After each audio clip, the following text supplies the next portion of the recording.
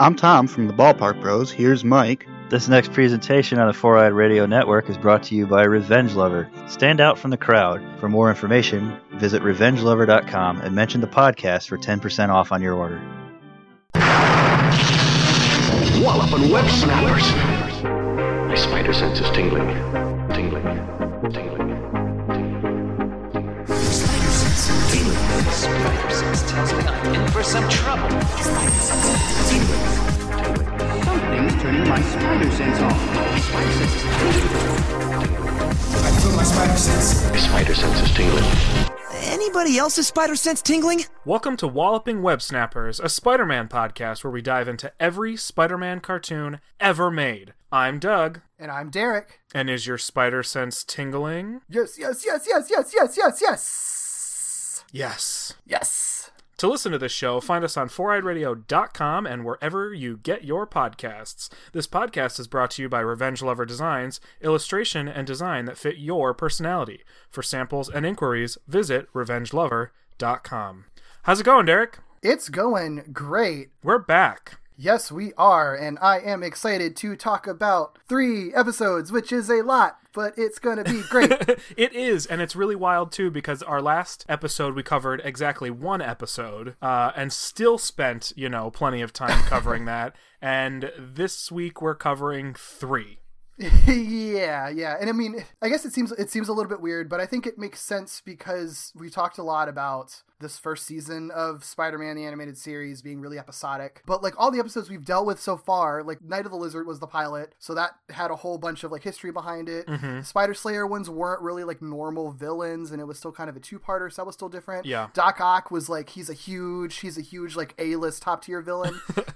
These 3 episodes, like especially having been back-to-back in air order, are like, this is like the meat of what you would consider like episodic television, where it's just one-off villains, and they're in, they're out, but they all handle them really differently, so it's still kind of an interesting mixed bag. So it'll be kind of fun to compare and contrast them as we're talking about them. Yeah, I mean, we've only introduced a few villains up to this point, and we're about to introduce a whole bunch of them, so it's actually kind of exciting, Yeah. We talk about the pacing on the show itself, and we're going to do some rapid pacing today, getting through a whole lot of stuff. Yes. But I'm pumped. So let's sort of dive in. I see that we have a correction from last week, if you wanted to get into that. Yeah, it's not so much a correction as it is like a clarification, but we were talking a little bit. We saw Avi Arad and Stan Lee both listed as the writing credits for the Dr. Octopus episode. One of John Semper he only did these retrospectives on his Facebook for the first few episodes. I didn't catch that he did it for a Doc Ock episode, so I'll have it linked in the show notes. But nice. The thing that he says is this episode marked a time when I had very little control over much of what was going on story-wise. This episode was so heavily influenced by what Avi Arad wanted from it, with an assist from Stan Lee, that I ended up giving them both story credit, and my name doesn't appear as a story contributor at all. Stan had a heavy hand in writing a lot of lines in season 1, and this episode is full of them. That was news to me. I didn't realize, I figured that Stan was probably like, oh, maybe he was in the room during read-throughs or whatever, or would just check off the scripts or whatever, but he actually was, at least in the first season, was actually very active in helping with rewrites and stuff, which is really cool. That's pretty incredible, because Stan Lee was 95 when he died, so what? He was still 70 something or 80 at the time? That's incredible. Yeah, it's wild. It really is. And I mean, he was doing voiceover work for stuff. We know he does Marvel cameos. Sure. But, I mean, he was still he narrated the Spider-Man games that came out for the PS1. Oh wow. And stuff, and he was still 80 by that point. Yeah. So he was active. He was active up until I think just maybe the last couple of years before he died. So dang. Yeah, it's wild. That's intense. Yeah, and the other kind of correction, again, not really correction because it's kind of unclear. So we've talked a little bit about how they kind of aired these episodes out of order.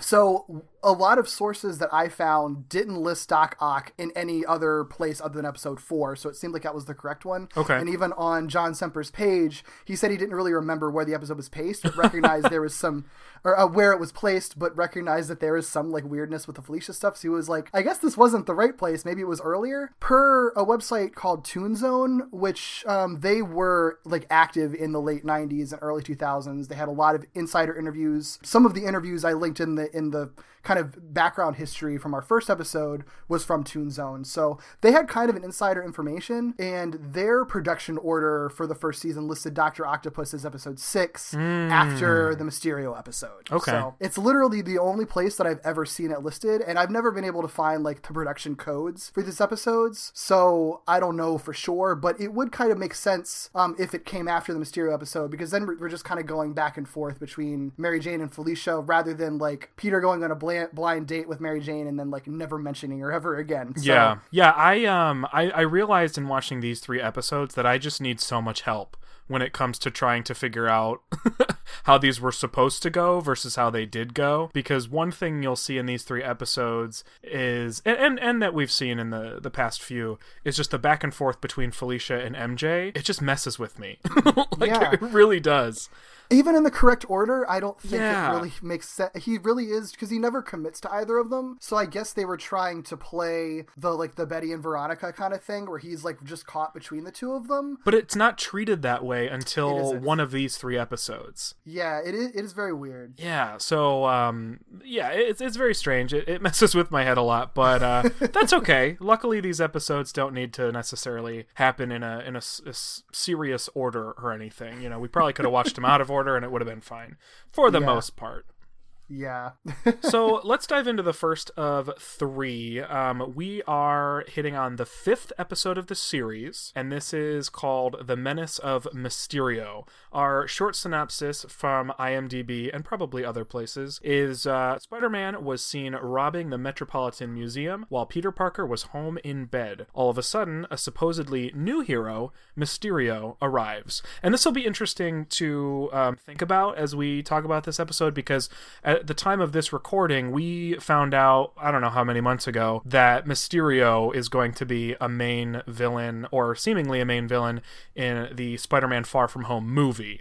So it'll be kind of fun to have rewatched this and thought about, Mysterio's original appearances, and then to see how they put him on film. Yeah, definitely.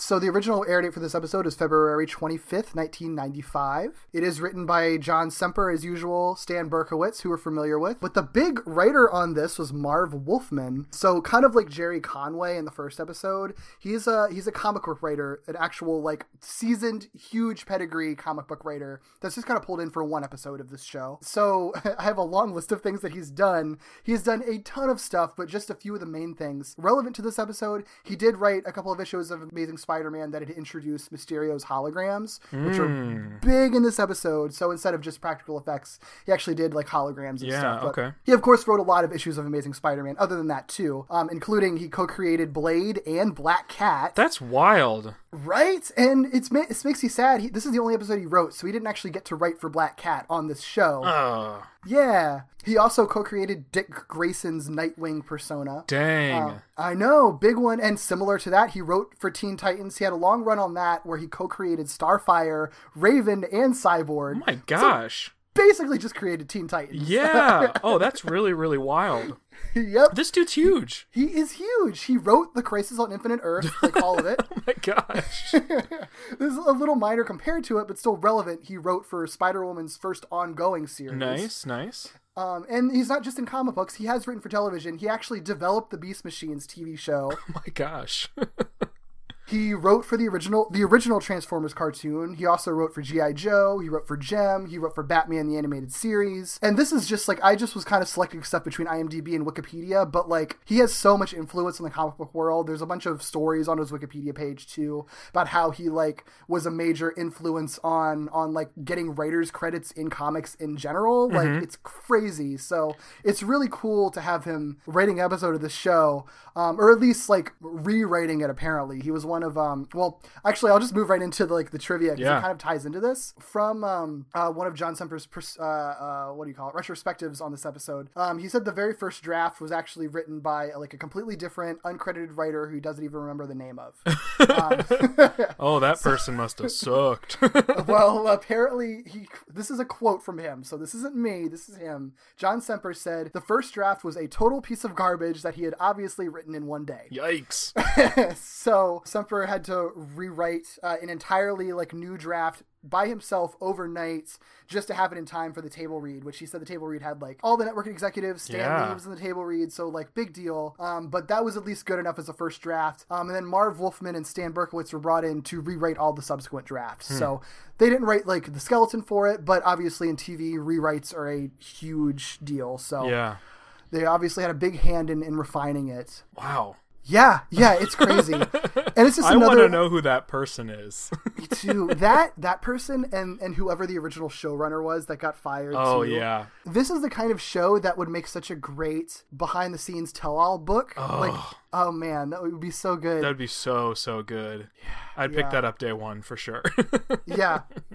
This is kind of an interesting piece of trivia. I appreciate this because I like this character a lot. Police Detective Terry Lee was created by Semper and named after his youngest sister. That's cool. Yeah.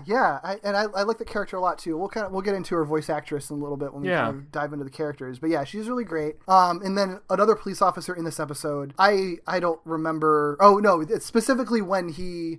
The police officer that tells Peter Parker that Uncle Ben had been killed in the flashback. That was voiced by director and supervising producer Bob Richardson, the guy who created all of the bulky designs and everything. Thanks, but Bob. that's not the only thing he did. He did direct every episode. Yeah. So he's a big influence on the show, obviously. That's cool. I actually like stuff like that. I like when, minor characters or one-line folks are voiced by just people who are already involved. I don't know why that tickles me so much. It's fun because those people usually go unsung in these types of shows, so it's nice that they get their own little spotlight where they can be like, they can tell like their kids like, hey, that's me, you know. Yeah. And the other piece of trivia I'll save till we get to that point in the episode and bring that up because that was more just as a reference point. Yeah. We do have a bunch of like major characters introduced in this episode. We had talked about Lieutenant Lee previously, so she's a big one. I love that character. She's voiced by Dawn Lewis, most prominently known for over like 100 plus episodes of A Different World as the character Jaleesa Vinson. I've never seen that show, but I'm pretty confident I watched some of it, but I don't remember it well enough to really say like, oh yeah, I remember that. Yeah. She has recently been the chief on Netflix's Carmen Sandiego. Oh my god, that's perfect casting. That's right? So good. Isn't that so good? It's so perfect. It actually, I haven't watched any of Carmen Sandiego, but it kind of makes me want to watch it more than I did before. Yeah, same here. I had no idea she was in that. Yeah. She also has had recurring roles on Bravest Warriors, iZombie, Major Crimes, and she will be part of the Veronica Mars miniseries coming up later this year, I guess. Yes. I didn't know that was even happening, but you're a Veronica Mars person, right? No, I'm not actually. Oh, I thought you were. What am I? Maybe I'm mixing up something else. I could have swore you were. Isn't that like I don't know. Right up it would be right up my alley, and I was always interested in it, but I didn't get into it when it was on. Veronica Mars, or Kirsten Bell, when she was in Veronica Mars, looked exactly like Chloe Sullivan, who was in Smallville, who was like my favorite character in Smallville. Maybe that's what my brain is doing. They're also like they're almost the exact same characters, so like that's probably what it was. I guess that wow, my brain did some pretty incredible gymnastics to get to that point. Then good job. It's totally brain. The kind of show I would have been into. So it made that kind of like WB aesthetic, like teen drama stuff. That's like totally me. So yeah, it makes sense. Obviously, being an episode that features a specific villain, we have that villain introduced in this episode. So Mysterio is introduced in this episode. He's portrayed by Greg Berger, and I just have to say, I'm obsessed with this voice. I want Greg Berger to like read me bedtime stories in Mysterio's voice every single night as I fall asleep. It's so good. It's good. It's like nearly Kingpin good, if not as good. Yeah. I love it so much. And he's done a ton of stuff. I guess he's best known for, maybe, I'm not really sure because I'm not a Transformers guy, but best known for Transformers character Grimlock, apparently in lots and lots and lots of iterations. So I'd be curious to tap one of our Transformers friends and say like, hey, do you know who Greg Berger is? Just to see if they'd be like, oh yeah, Grimlock. You know what I mean? Yeah. Because it was a lot of different Transformers credits. So yeah. And then also the two of us can certainly appreciate this. A number of characters in the Spyro the Dragon series. He's the voice of Ripto, Hunter, Crush, and Gulp. And I think maybe a couple others as well, but those were sort of the big ones that I remembered off the top of my, or recognized off the top of my head. Yeah. He came back for the remaster. Yeah, I saw that. That's awesome. He did for Ripto and probably some of the side characters. They didn't bring him back for Hunter, though. They recast Hunter, which was kind of an interesting choice. I'm not really sure why. Huh. Yeah. I mean, and actually, no, you know what? This is kind of a fun fact, though. I know they recast Hunter, I believe, with Robbie Damon, who plays Spider-Man in the 2017 Spider-Man show. Oh, what a strange little crossover. Yeah. That just kind of like hit me in my mind just now, too. So it is really funny as we go through all these different actors and characters and all that sort of stuff, to see what ends up crossing over, because voice actors tend to be really prolific, you know what I mean? Yeah. With some exceptions, you're bound to find a lot of crossover. So it's cool to see that. A couple other things that Greg Berger's done. He voices the character of Jecht in Final Fantasy. I don't know. Do you play Final Fantasy stuff? I played some, but I don't know the game that this character is in. So Jecht is from Final Fantasy X and X-2, and then has appeared in other ones that are either related to that or are, like fighting games or whatever. Sure. And then has done some other Spider-Man roles, mainly video games, it seems. He did voices in Edge of Time, Shattered Dimension, Web of Shadows, Battle for New York. What is Battle for New York? For New York. I don't know what that game is. I feel like that was like a handheld game, maybe. Okay. It definitely wasn't a console game, and I know I haven't played it, but I think it's a handheld game. Okay. Or something. Gotcha. Yeah. And then we'll see later that he also voices Kraven, the Hunter. We'll meet that character very, very soon. And the Absorbing Man, Creel, in the 2017 Spider-Man series.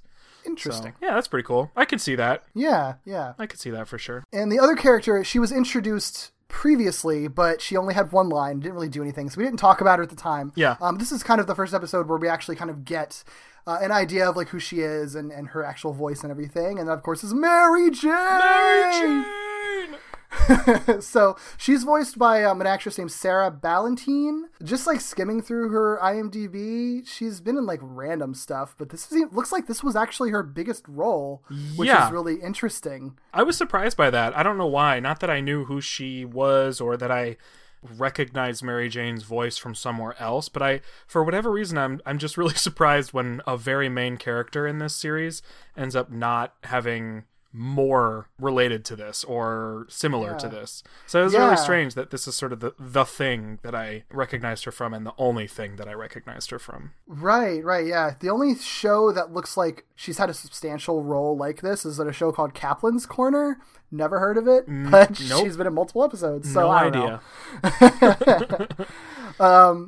So, well, those are the major characters that are kind of introduced in this one. So yeah, I want to jump right into the episode itself, I guess. Yeah, let's do it. So the episode opens in the Metropolitan Museum, where we see that some items have been stolen from the Egyptian Room. Starting this episode, I thought that was going to be more significant just based on the villain that we were going to be seeing, but not that significant that it's the Egyptian Room, at least within the context of the episode.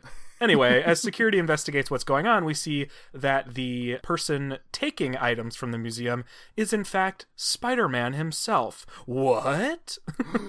It's Spider-Man! He's robbing us blind! So Spider-Man gets away with a whole big web sack of treasures after making these museum security guards kind of look like fools and confusing them. Gives the camera a nice little kiss, blows him a kiss. And then everyone's like, whoa, Spider-Man stealing stuff, oh no. We cut to the next morning where Peter, of course, is waking up having not stolen anything from the museum. We probably assume that it's probably not him. Yeah. He's awakened by a call from MJ, who's doing very sexy aerobics. I felt uncomfortable. It's really uncomfortable. And it's, part of it too is okay, for one, they're drawing her in a way that contortions don't make sense. Her back will be broken. Of course. They're clearly just a bunch of dudes drawing it for themselves. Mm-hmm. Also, I don't feel like her voice actress was instructed with the instructions that you are doing aerobics, because she's not out of breath. She's just talking like she's sitting there. It almost makes it a weird kind of almost uncanny valley thing where you see these weird poses, but this well, hello Peter, how are you doing voice. It's freaking weird. I wonder if she knew. I wonder if she thought Right. she was just like sitting on her bed next to the phone or something. Yeah, or maybe that's how it was, and then they were like, well, this scene's going to be boring, so we'll just have her doing sexy aerobics to make the scene like, more interesting. You know what part of the sexy aerobics I do appreciate, probably because it's not sexy, is like whatever she's doing where you just see her feet and she's like riding a bicycle upside down and you see her like leg warmers. That's my favorite. Oh, it's perfect. I It's like so that good. so much. She's wearing the most ridiculous... It's not even really a 90s aerobics outfit. It's like from before that, but it is like Yeah. full on like leotard, leggings, probably a headband. I don't remember. Definitely leg warmers. It's absurd, and I'm here for it. Yep. It's a legit like Jane Fonda throwback. Oh, It's that's great. exactly what it is. Oh, so good, so good.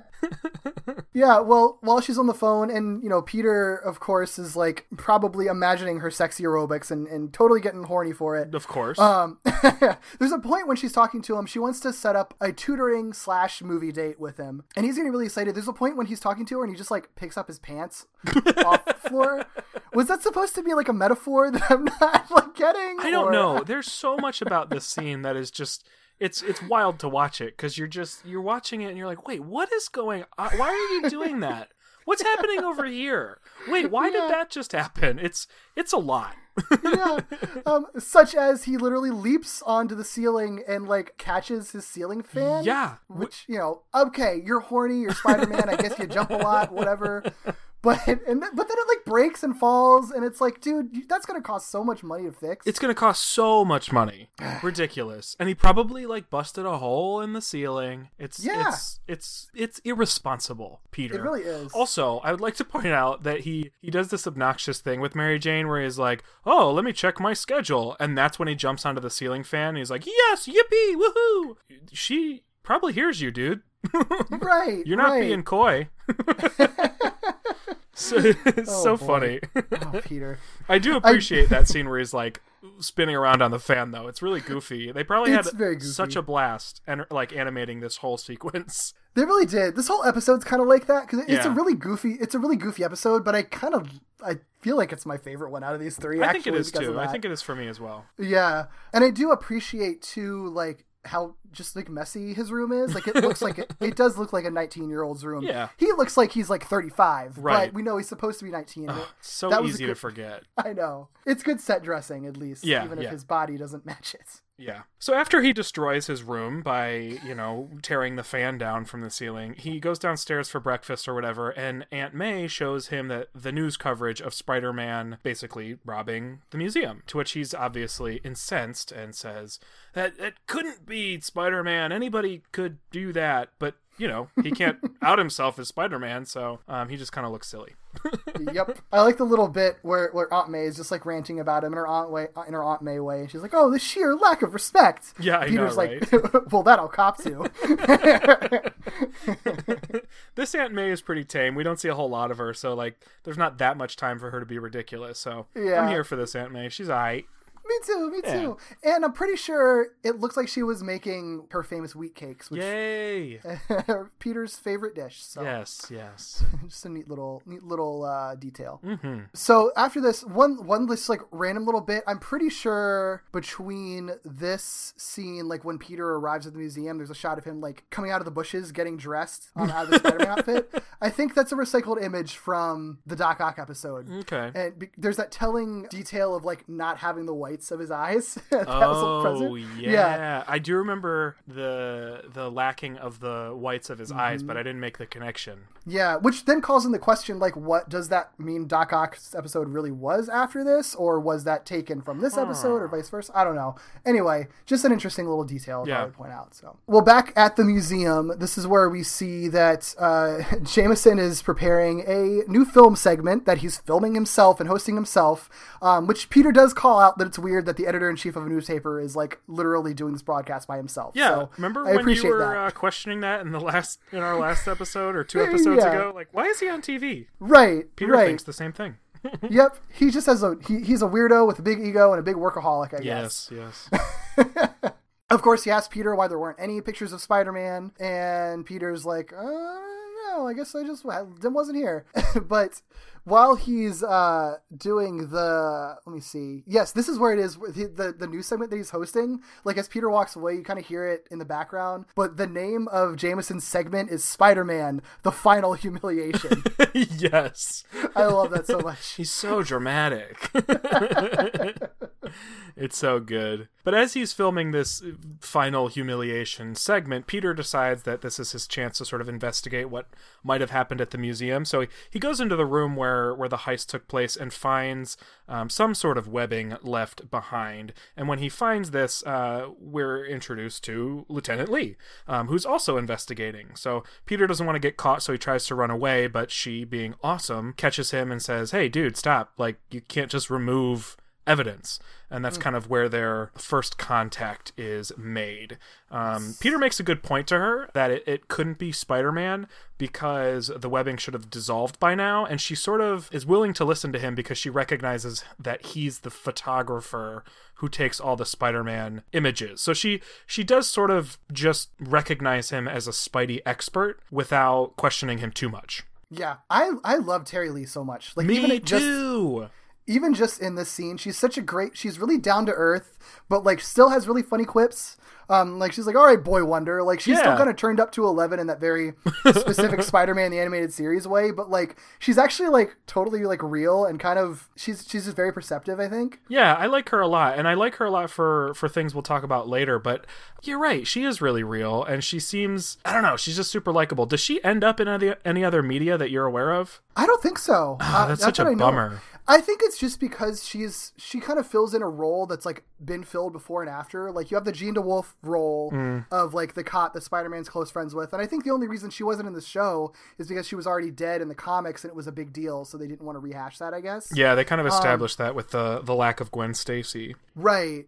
So I think that's the only reason they created a new character. And then I guess after, I don't really know much about like the last few years of Spider-Man comics, but I assume like Yuri Watanabe, like in the PlayStation game, I don't know if she was like a friend to Spider-Man in that same way as being like a cop on the force that was Spider-Man's friend, like she was in the game. But I know she's in the comics, so. Oh, okay. Yeah, I know she's in the comics, but I don't know if she like fills that role or if she's somebody different. Yeah, I don't know. I imagine she probably fills a similar role, but I don't know. Yeah, I like that archetype though of like the woman cop that Spider-Man's like tight with. I think it's actually a really fun trope. Yeah, something about it feels easy to understand and easy to buy for me because something about the like woman cop having a perspective that other cops aren't willing to have. I don't know why that feels believable. Maybe it's just because I sort of recognize that like women probably have to work harder in that field. So I don't know, it feels really natural to me that she's willing to give Spider-Man a chance in a way that other cops might not be or detectives might not be, that she is sort of strong-willed and is sort of matter-of-fact. It works. It really clicks for me. I agree. Yeah, definitely. After that, this is Mysterio's big entrance comes at this point. Luckily he breaks in right as I think Detective Lee was going to take Peter, like actually arrest him or take him to the police station, but Mysterio breaks in, stops that from happening. So this whole bit is like, it's weird and funny and like great in a very specific Mysterio way. Because he introduces himself by saying, I'm putting Spider-Man on notice. I can't do a great impression of him. I wish I could. I really wish I could. I would do that impression 100% of the time. Like, there's no place you can hide. There's nowhere you can run. And the thing, it's so funny because like, he's basically sweeping in, and this is very true to the comics, and I think they're going to do it in the Far From Home movie too. That's what it seems like, yeah. Yeah, he's sweeping in pretending to be the hero, basically, and framing Spider-Man as the villain. But the thing that's like so hilarious about it, but I think it's like intentionally funny, is that like the way he's like showing off his powers and showing off like, I'm here to help, is by like utterly terrifying everyone with his abilities. Yes. And like cackling like a villain. He doesn't even try to hide it. No. Like it's so funny. This show, or at least this episode, and I imagine the show will continue to do this when he reappears, spoiler alert, he'll reappear. This show does not shy away at all from making Mysterio like a total nut job. You know what I mean? Like he's like lost all sense and connection with reality, which makes perfect sense for somebody like him. But not every single depiction of Mysterio is like that. So it's really funny that he just does these ridiculous things. It's like no one should buy you as a hero. Right. They do, but no one should. And it almost, I could sort of see it as being kind of it's a very 90s media commentary too, where it's just like, well, wow, the public will buy anything that's on TV. Like that was such like a 90s thing, and I sort of feel like they're doing it here, and I think it's actually done pretty well, because like the public just freaking turns on Spider-Man immediately to a ridiculous extent. It is hilarious. They eat this up, and he punks them by pretending to crush them with the ceiling. And they're like, "Yas, Mysterio! We love you, Mysterio! We stan a Queen Mysterio!" Like, it's ridiculous. They love him. Oh my god, it's amazing. Especially, I mean, I don't want to like go like jump too far ahead, but like the fact that like J. Jonah Jameson is freaking in love with this guy. Oh, so he literally much. has done nothing heroic. He never does anything heroic in the entire episode other than say, "I don't really like Spider-Man." That's all it takes. And Jameson's like, "Oh, yes, Queen." Like, yes. It is fabulous. It's so funny. Oh, Mysterio is so good in this. Okay, so after this this encounter, Peter... Wait, I feel like did I miss something here? Well, I guess the whole bit of like Peter recognizing that it was holograms. I think it's really cool that like he calls out that, oh, my spider sense didn't go off, so obviously that was a hologram. But after that, I think this really is like kind of the next thing, because this episode moves like really quickly as usual with Spider-Man, but I feel like even more to a crazier extent, because like, things move at a very rapid pace in this one. Yes. There's like 3 episodes crammed. There into is this one so episode. much. And I'm realizing why I got caught up, because there are a couple encounters with Mysterio before it all sort of like really comes to a head, right? Because what happens is we see Peter on a bus. Peter's on a bus again. This is at least twice now where Peter just rides the bus. That didn't even click with me. You're right. Oh, weird. Why are you on the bus? Anyway, so Peter's riding on the bus, and he hears through a radio that is a boombox. I think I'm not doing it justice if I don't call it a boombox.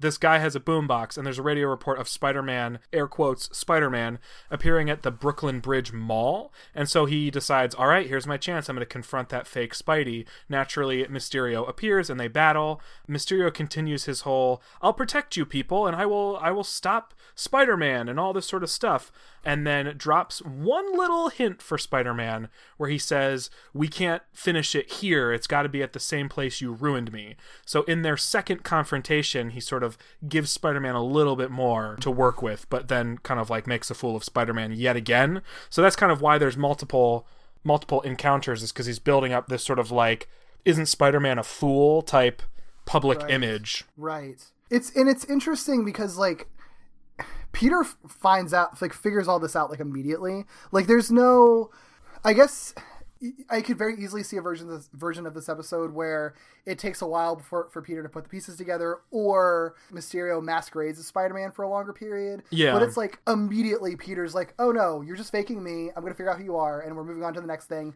That plot's done. The Spider-Man plot's pretty much just over with. Yes. Immediately. Yeah, well, the thing that this show is willing to do is give Peter's spider sense a lot of power in this episode. So you had mentioned that in that museum, Peter basically realizes, wait a second, I shouldn't have been scared of the ceiling falling because my spider sense never went off. And that establishes, moving forward, Peter's ability to either decipher the illusions as real or fake. You know, well, that didn't really make sense, but you know what I mean. So he's able to determine what's real and what's fake based on his spider sense. And I think it's really kind of cool that they do that. Yeah, it is. Because it almost like depowers Mysterio immediately, like his core like ability right up front, but it's in a way that like, well, then he has to step it up later on in the episode in order for him to actually be a real threat. Yeah, and only he knows, which means the public is not affected at all by his realization. He's still operating in a world where everything's against him. He just has this one little advantage. So he has to use that, and that's all he's got. Oh, yeah, that's a good point. So this is when Spidey like meets him on the Brooklyn Bridge, right? So he arrives. Well, I love like when he first swings in, and this is when you have all the people like cheering for Mysterio, their hero, who's done literally nothing. Literally nothing at all. Yeah, they're cheering for him. Spider-Man comes in, who like has like kind of robbed a museum once, and they want to like freaking like destroy him. It's like calling for blood. It is hilarious like how like heightened all of this is. It's absurd. They're so into Mysterio. So into it. But they do have a little mini fight where Mysterio unleashes a sparkle attack on Spidey. It's a sparkle attack.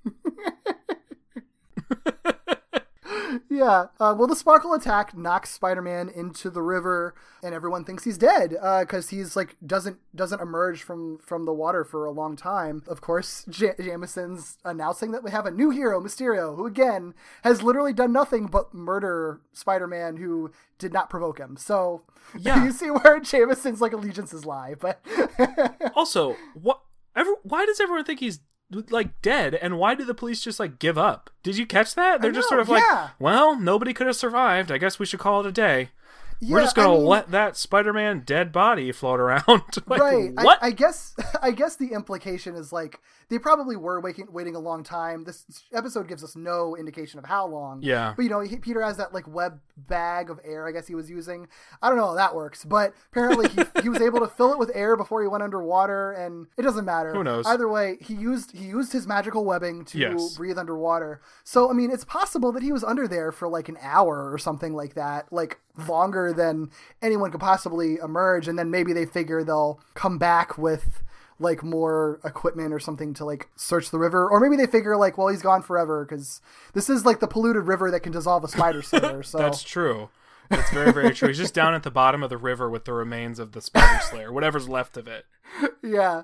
So something disappeared, and I like from our notes, and I just want to touch on it because I feel like we're doing Lieutenant Lee like an injustice to not mention this.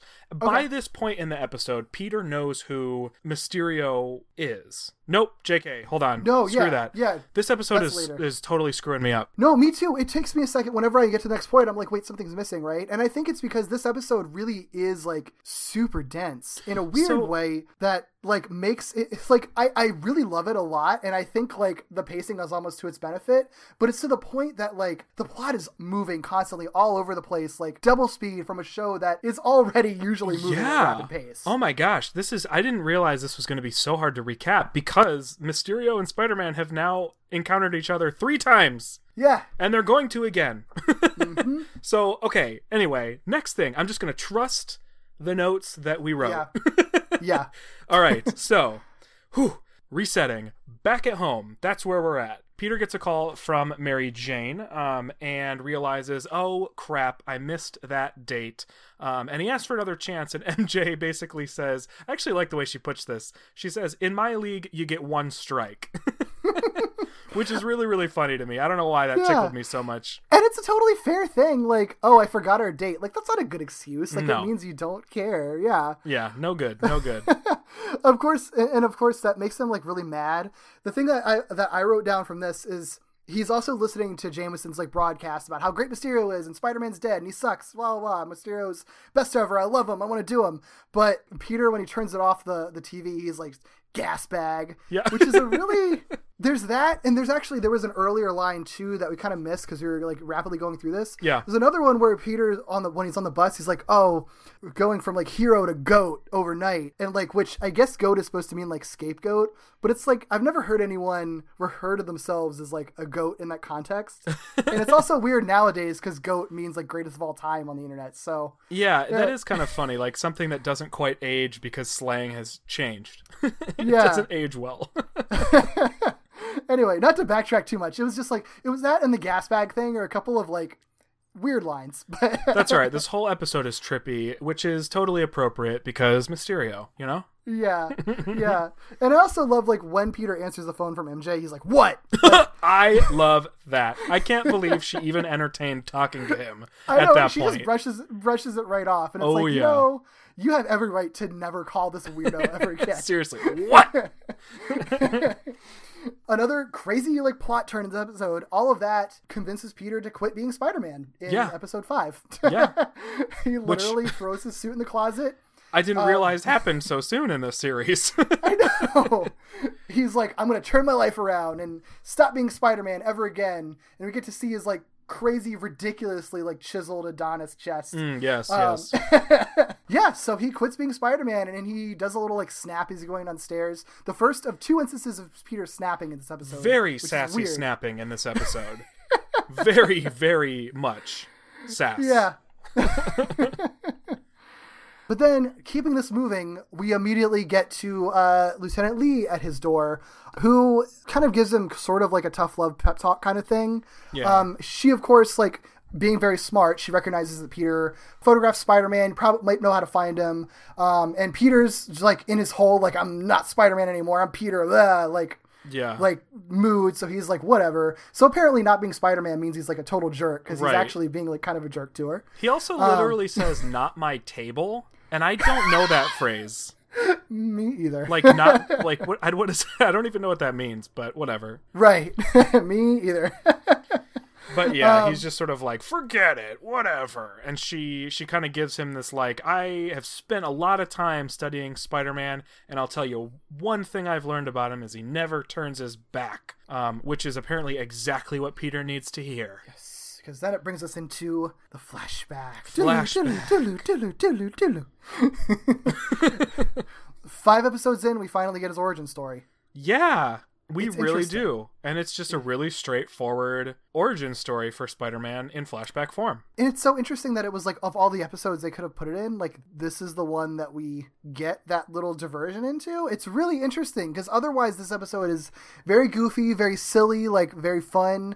But then we have, like, this one piece of like the show that is like absolutely instrumental to it, that we're finally getting like actually explained and explored and put into context. I would It's actually very weird. love to pick the brains of the folks who made this, to ask them why this episode, because this episode didn't need this, but it fits Right. well. Like, the way that they wrote it fits just fine. So it's crafted well. It's done very seamlessly, but I'm so curious to know why this was the episode where they did it. Right. I wonder if it really was just the case where, like, they had an idea of Peter quitting being Spider-Man and wanted to figure out a way for him to come back. Easy way is to be like, I remember Uncle Ben and his words. Yeah. But then they were like, well, we haven't established that yet, so I guess now's the time to establish it. Like, Yeah. this doesn't seem like a thing that was, like, planned out to be part of the episode. It feels like something that just kind of needed to happen in order for it to all Yeah, work. it had to eventually happen.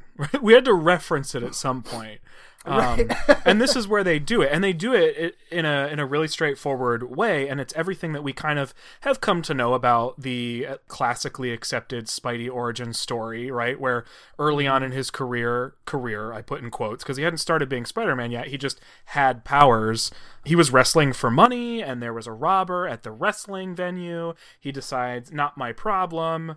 Robber gets away, ends up breaking in this version, breaks into the Parker's household, and Ben Parker attempts to stop him, and that's when Ben Parker gets killed by this robber. Peter then comes home and is like, oh, I'm gonna get that robber, and then catches him and finds out it was the exact same guy that he chose not to stop at the wrestling venue. So it's what we know, you know? Mm-hmm. And it's done really succinctly, and Yeah. I appreciate how they avoid, like, I know that they can't say killed, and they can't show Uncle Ben getting shot or whatever. Yeah, they do a But- really good job while Yeah, avoiding they're all right of that. around it. Yeah, it's really, and I love, like, there's the shot when he takes the mask off of the killer, which is like an iconic shot, obviously, when he Yeah. finds out who Uncle Ben's killer was.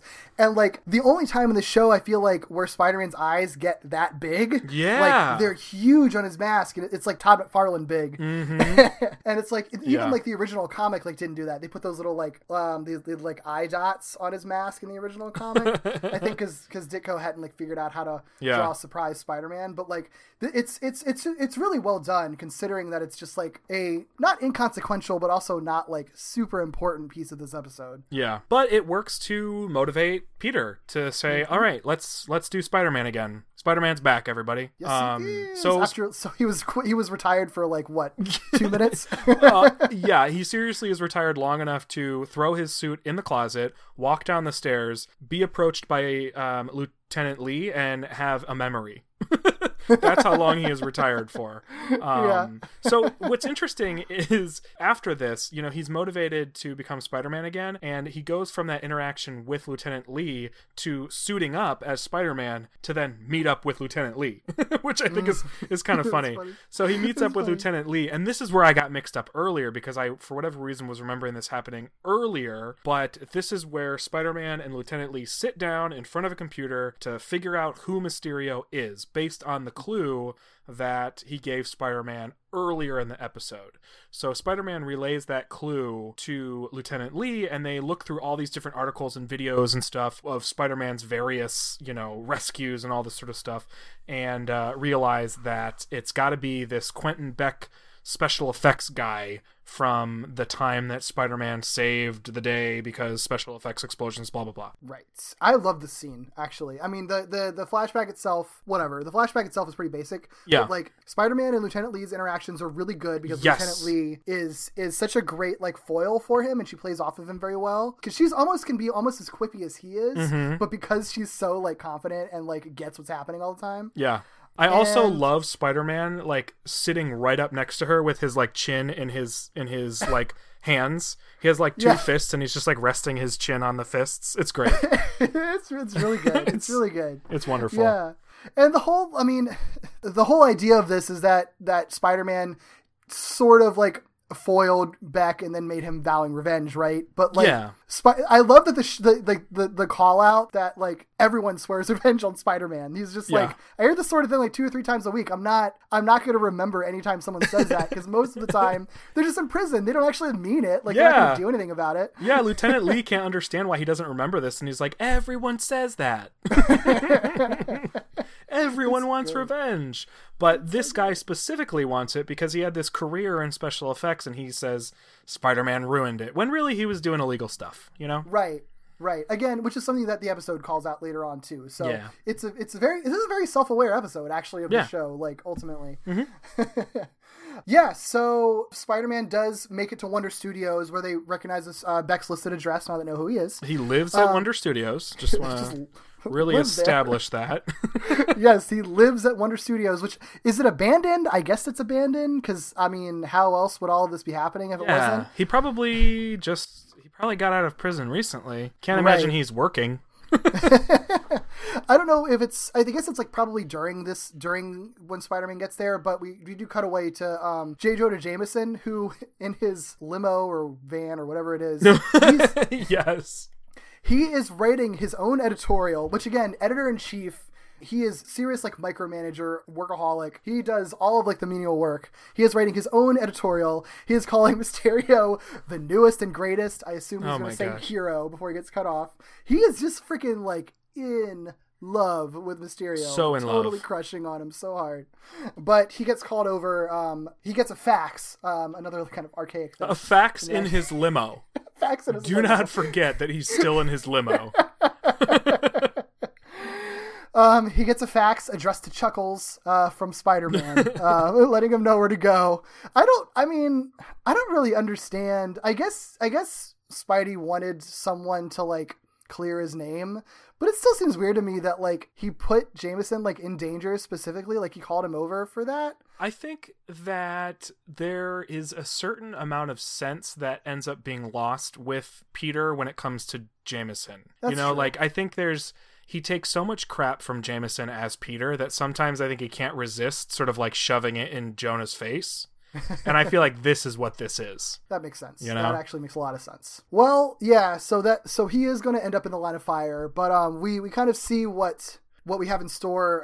The warehouse is like very special effects laden. Yep. Very much so, like billions of dollars worth of animatronics. So much. In here. Which, this is a testament to how great practical effects are and why CGI shouldn't take over in movies nowadays. And there's too much CGI. Practical effects are freaking awesome. Yes. You can have like a fake werewolf dressed up as Mysterio. Of course. You can have a spinning floor. You can. You can have like a whole bunch of like a Cyclops, Medusa, Minotaur, and like a dinosaur robot that he like jumps into and gets inside of somehow. Dinosaur robot ghost hallway thing? It's so strange. Why not? You know what? It's the beauty of practical effects. Yes. I love them. Yes. And on that note, Spidey has 2 pop culture references that I want to call out because I love them. Yes. And they're things that like kids probably wouldn't get, so it's one of those things that they're clearly the writers are writing for themselves and for adults who are watching this with kids. Yeah. So Spidey's like, is this I feel like I'm in a Ray Harryhausen movie, or maybe it's more like Roger Corman. So Ray Harryhausen, he created the stop motion animation, which I love the stop motion animation he makes so much. The stop motion used in Mighty Joe Young from 1949. Ooh.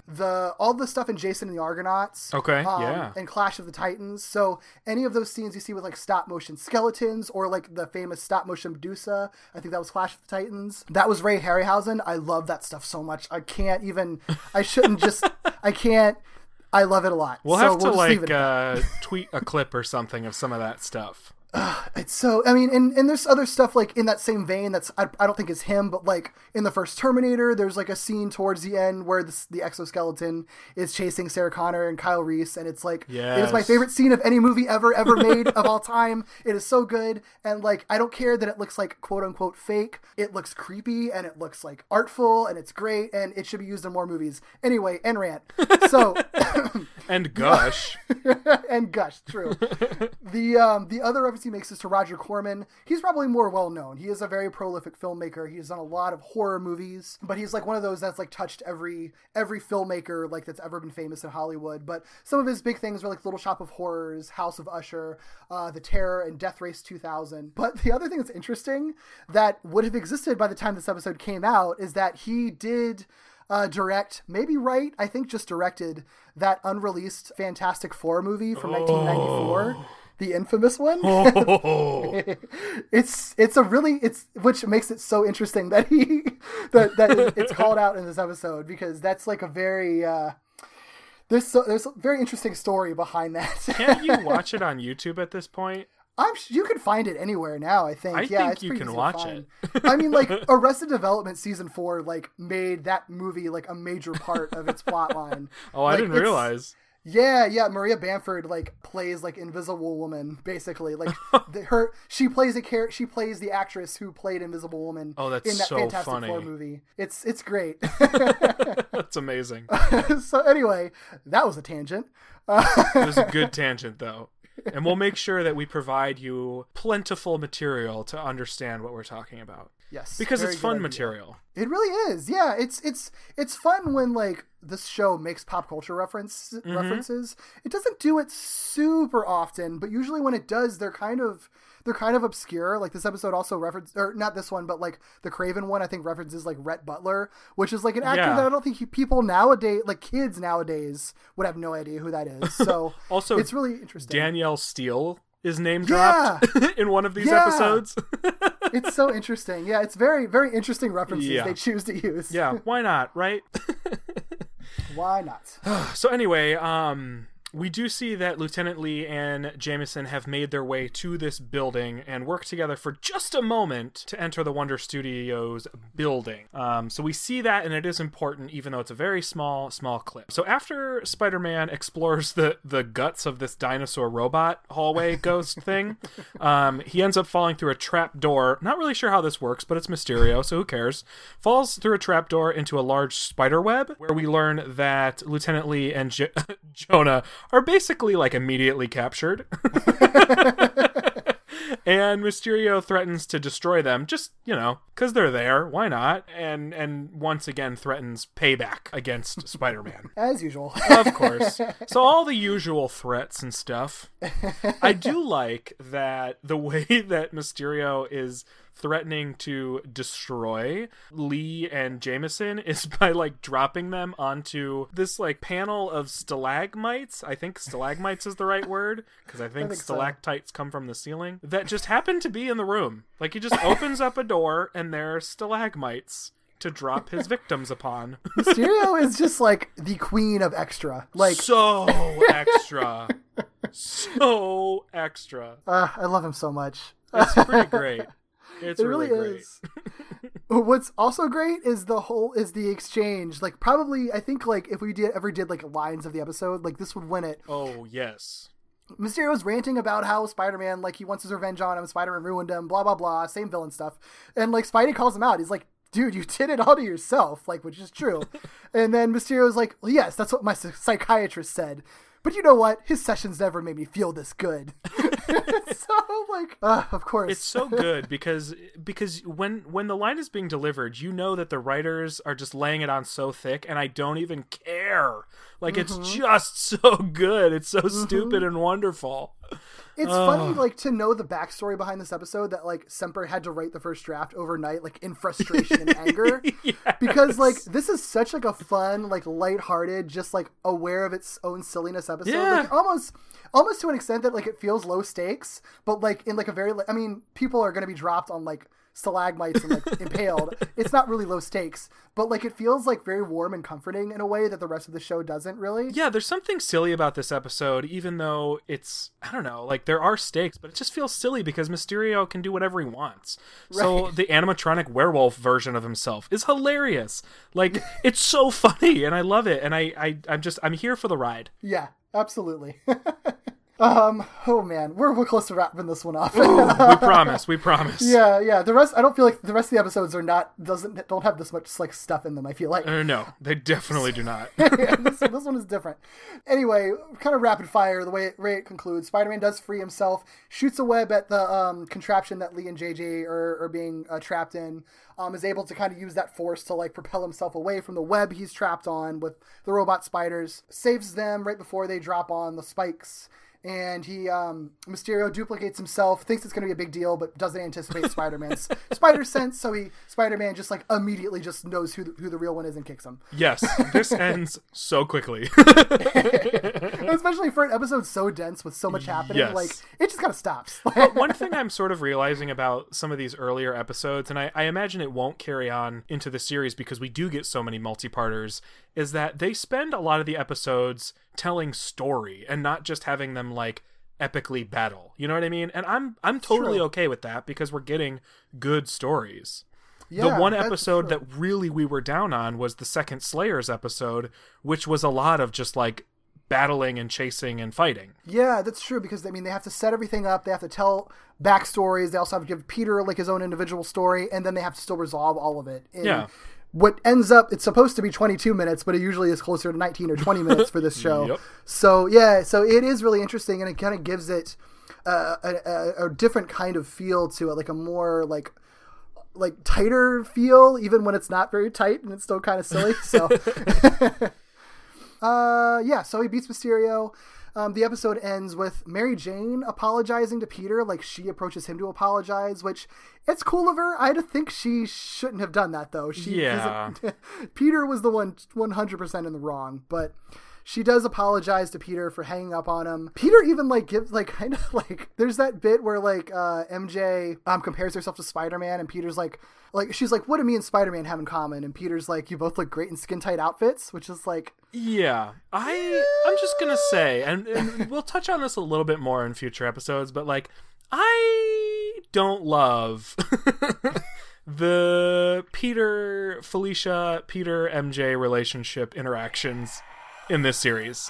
Ooh, I have many comments in the next episode. At least so far. With that. Yeah. So yeah, it's a lot of like a combination of like, if it's not entitlement, it's talking about how hot their bods are, and they're just like, oh, Peter, and it's like, no, you don't have to, okay, you don't have to take that. Yeah. Somehow there's still these people that are way out of his league are still super into him. Yeah. Which is pretty true to the early comics, but I thought it was weird then too. That's true. In any case, MJ apologizes to him. She talks about how she passed her physics test, and she's going to give him another chance. Of course. She has an interesting little, like... Okay, so these end lines really they feel very forced to me. Very. It's like, I realize physics is a lot like theater. It's all about making sense of the world. And that leads Peter to being like, yes, just like the lessons that Uncle Ben taught me. Thanks, Uncle Ben. You didn't need to do that. Yeah, you didn't need to tie all that together. Like, no. I mean, I feel like it feels like a very like late attempt to be like, well, this episode seems kind of scattered. Let's tie it all together. And it's like, no, you embrace the silliness of it. This episode was all over the place, but it's the kind of episode that does work to be all over the place. Like, we didn't need that little bow tied at the very end of it. It would have been fine without that. The flashback served its purpose. It was already sort of concluded. You know what I mean? It did the thing it needed to do. He wasn't motivated further in the episode later by that flashback or that memory. It did exactly what it was meant to do. So, yeah, no bow necessary. Yeah. Yeah. Anyway, other than that, the ending is kind of it's kind of forced, but I did like this episode a lot. So much fun. I really question if this like tops Night of the Lizard for me. They're very different, super different episodes. Yeah. But I just really like enjoy this episode so much. It's just fun. It's just a lot of fun. It so is. Face of the episode for this episode.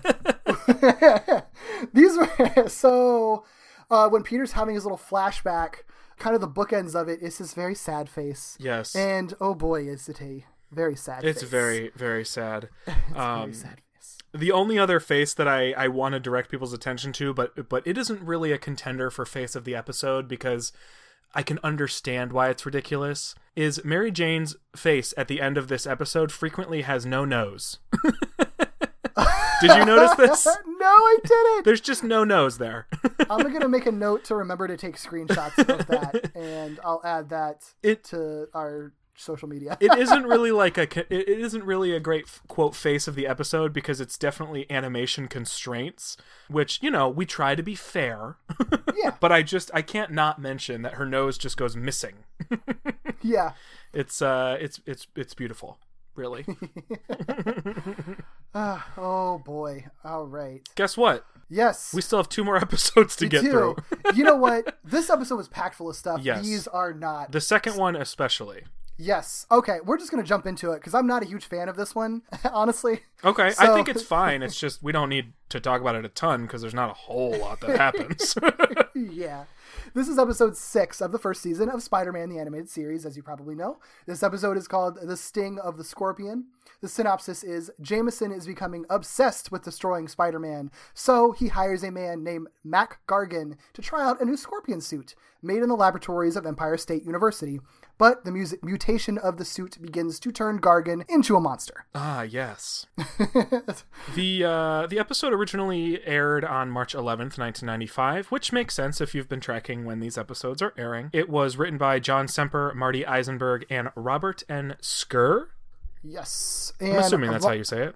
I'm assuming that too, yeah. So these two guys, Marty Eisenberg and Robert N. Skir, they're best known, again, another Beast Machines thing. They're best known as the story editors for Beast Machines. They've also collaborated together on multiple projects, including X-Men, Batman, and Gargoyles, all very good shows. And separately, Eisenberg solo was the story editor for Transformers Animated. He's also written for the animated Guardians of the Galaxy and the Ultimate Spider-Man cartoon. Now, is that the current or recent Guardians of the Galaxy? I assume it's the current. I don't know if it's still on or not, actually. Okay. I think it's still on. But yeah, I have there's to only been assume one there Guardians wasn't of the one Galaxy. before. Yeah. Yeah, I don't think anybody in the mainstream cared about them before the movie came out. Gosh, so. I want to go to the alternate universe where there was a 90s animated Guardians of the Galaxy cartoon, because it would be so wildly different than what we have come to know in the mainstream is Guardians of the Galaxy. You know what I mean? Oh, man. It would Yeah, be seriously. ridiculous. Yeah, so the one bit of trivia for this episode, we kind of had mentioned this previously. So this episode was written to be episode 2, actually. This was supposed to be before all the Spider Slayer stuff. You can tell there is some weird stuff, really just with Felicia, honestly. It doesn't really affect anything else. But that stuff was kind of weird even without being out of order, so we'll get to it. Yes, we certainly will. Major characters introduced in this episode, obviously Scorpion, aka Max Gargan, or probably vice versa, Mac Gargan, aka Scorpion, whatever. He's portrayed by a guy named Martin Landau, who won an Academy Award, Screen Actors Guild Award, and a Golden Globe Award for his portrayal of Bela Lugosi in Ed Wood, which, again, sort of continues this theme of incredibly accomplished actors coming in to play like characters on this animated cartoon. It's really, really great. It is. And then apparently was featured heavily, I think, in multiple roles, which is interesting, in the Mission Impossible TV series of the 60s. Not sure how they pulled that off because I haven't seen it before, but I think he plays 3 different characters. I don't know if that show is comedy and so it's played for humor, or if he just played 3 completely different characters, or if they're aliases. I have no idea. The original one wasn't a comedy, I don't think. I didn't think so. Yeah, so that's weird. Yeah. Interesting. Yeah. The other character in this episode is Dr. Stillwell. I don't think he's a huge character in the show, but he is interesting because his actor Yes. is pretty prominent. He's portrayed by Michael Rye. He's a prominent radio performer. He also portrayed Mysterio and Magneto in the 80s Spider-Man series, which is cool. And apparently he hasn't done anything since Spider-Man the Animated Series, so that's kind of weird. Well, I know he is dead. But he didn't. Oh, yeah. Well, okay. But he didn't. But he didn't. It's not like he died right when this, like right after this series happened. There's like a pretty significant gap of maybe like a decade, and I didn't dig like super deep. But I don't know that he did anything after this. This might be his last voice credit. I'm not really sure. Interesting. Yeah. Well, I guess he probably made enough money to retire because it looks like he Sure. did a ton of other stuff through the 70s, 80s, and 90s. Yep. Like he did every iteration of Super Friends, the Super Globetrotters, the Incredible Hulk, a bunch of Scooby-Doo appearances, and many, many more, which we see pretty commonly with some of these voice actors. Yeah. They just have huge mondo IMDb's. So. Yes. All right. And then this episode, and I didn't mention this for the first one. I feel like we should address Derek's opening intro watch 2019. Oh, I meant to ask you about this because I paid so much attention, Derek. I paid so much attention. Okay, so tell me if I am correct. The first episode we're talking about today has one opening. The second and third have a different... Wait.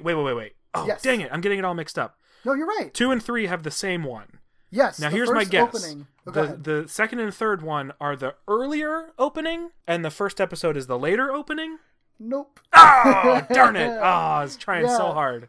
First episode on Amazon. Again, I don't know if this is the same way on iTunes, but the first episode on Amazon is the first season opening. I think it was used the first and second season, actually, but it is definitely the first opening ever made. For Scorpion and the Kraven episode that we're talking about, that's the later seasons one, the one they used for, I believe, season 3 through 5. So I don't understand what's going on with that, but... Okay, so... now I'm gonna forget his name, and I was thinking about it the whole time. The opening that has Hydro Man, that's his name. That's the second opening. Second because opening. He doesn't Okay. come until the next season. Yeah. An easy way that I noticed it immediately, the first season opening, or the later opening, very early has the zappy sound effect with the radioactive spider biting Peter in a pink shirt. Okay. The first opening immediately just jumps into Spider-Man swinging and doesn't have the spider until a little bit later. Okay. I don't know why I'm so fixated on the Hydro Man presence, but that's how I've been able... That's what I was focusing on. I was like, does this one have Hydro Man? Does this one not have Hydro Man? He's a big part of that opening, weirdly, for some reason. It's a very cool clip, I think. It is. Yeah. I like the second... I've ranted so much about these opening intros, but I really like the second intro a lot, so...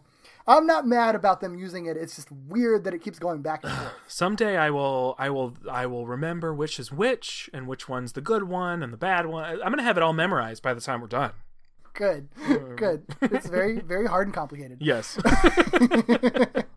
Well, getting into the sting of the Scorpion. So this episode immediately opens with some stuff that makes you kind of tell that this episode is out of order, because it opens with Felicia and Peter discussing their relationship.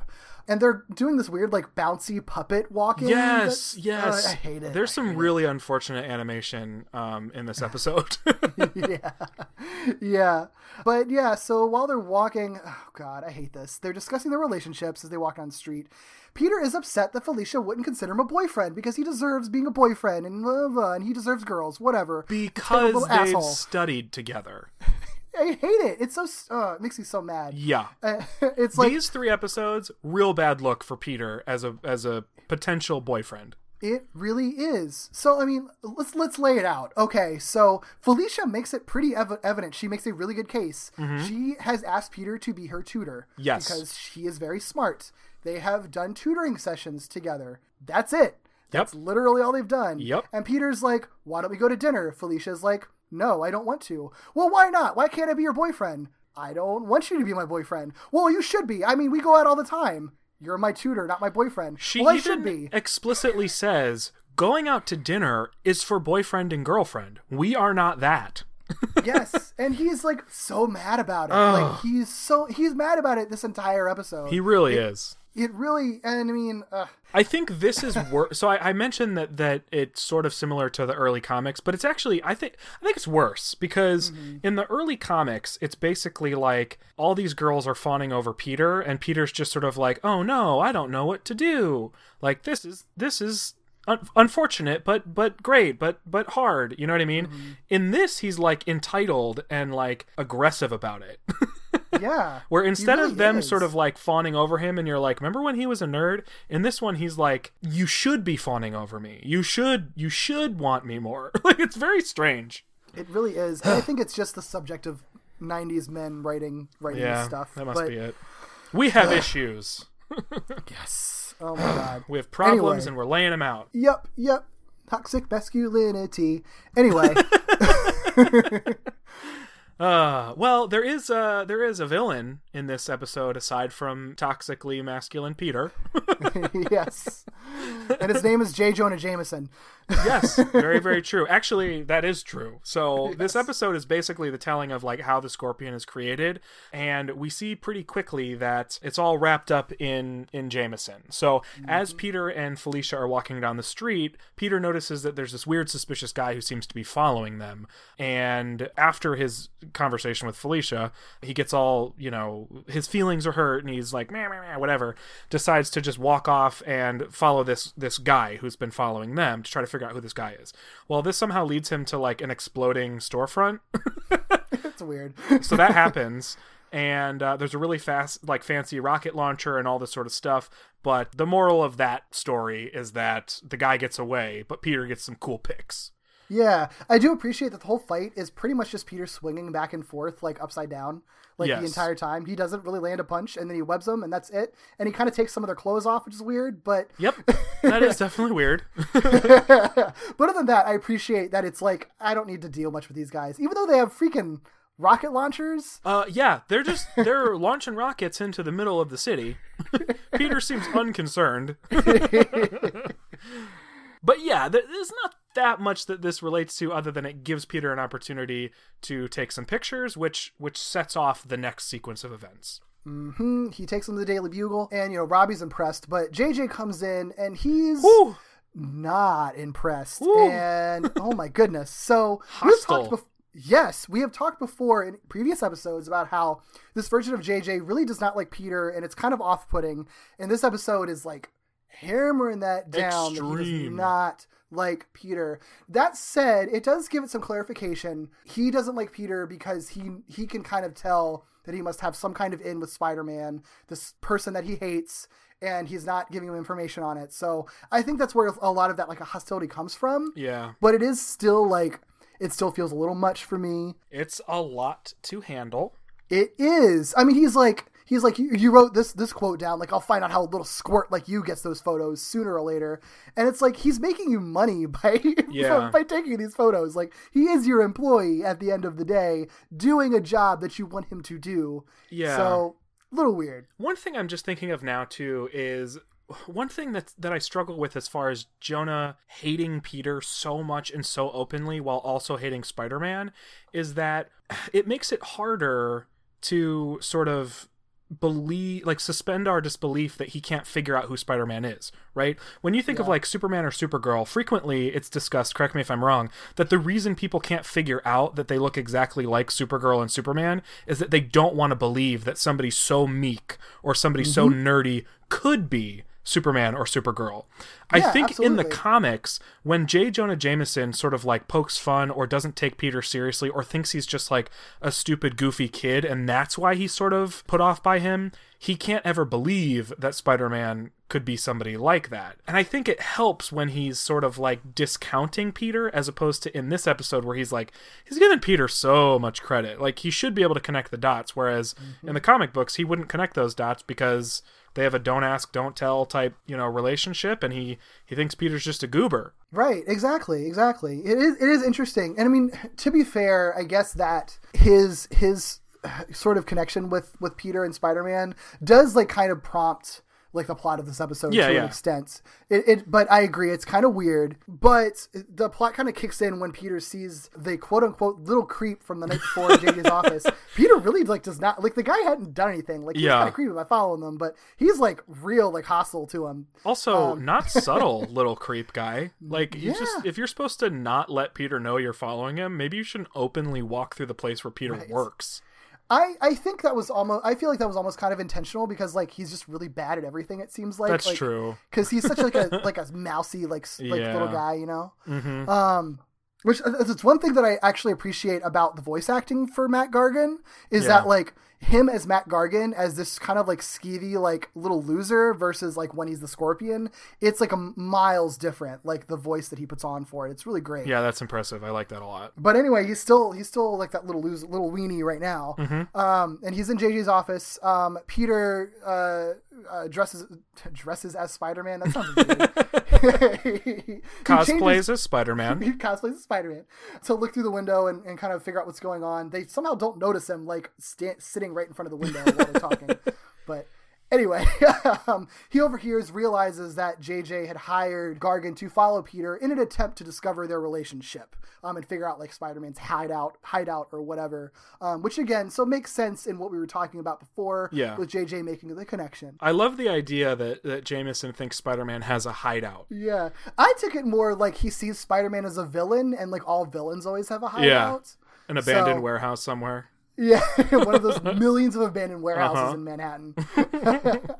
But yeah, so this scene is interesting and like, oh boy. Okay, so Spider-Man has an idea to get JJ off of his case, which is to basically like threaten Peter Parker basically and be super crazy hostile, which not unwarranted. Like I get his thought process here. So he comes in, he webs the heck up of Gargan like to a ridiculous extent. He basically trashes JJ's office. There's a lot of that in the next two episodes. Yeah, that's true.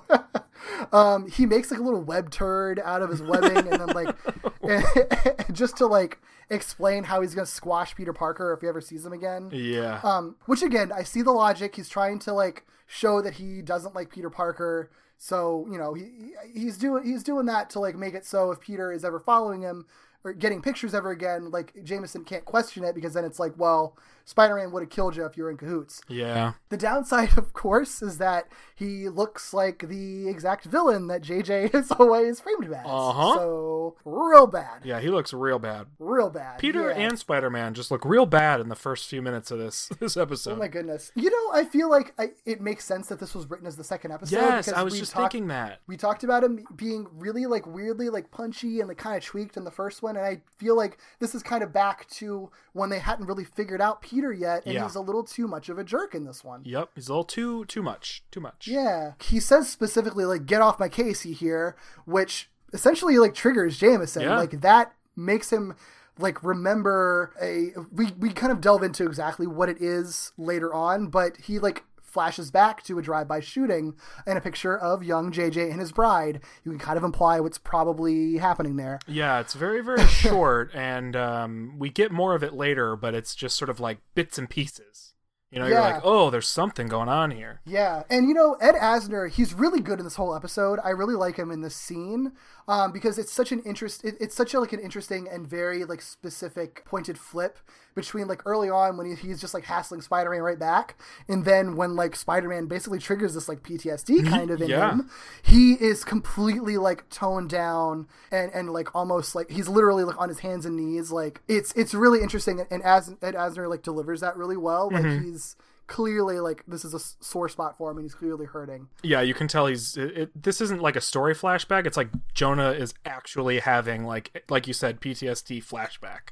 Right. So Jameson then, after this all happens and Spidey takes off, Jameson like kind of gains his composure and offers Gargan the chance to get back at Spider-Man for making him look ridiculous, as Gargan sort of described.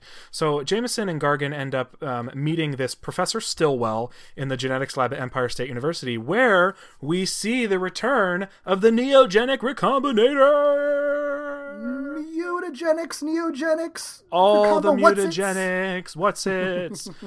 So we see the return of neogenics and mutagenics, and basically the plan is that Professor Stillwell is going to use the neogenic recombinator to fuse Gargan through radiation to this battle suit and restructure his DNA to match that of a scorpion, because scorpions are natural predators to spiders. So for whatever reason, and correct me if I'm wrong, Professor Stillwell, for some reason that we don't know, decides to be on board with this. I don't Yep. think we get an explanation, but Never explained. whatever. Nope. Okay.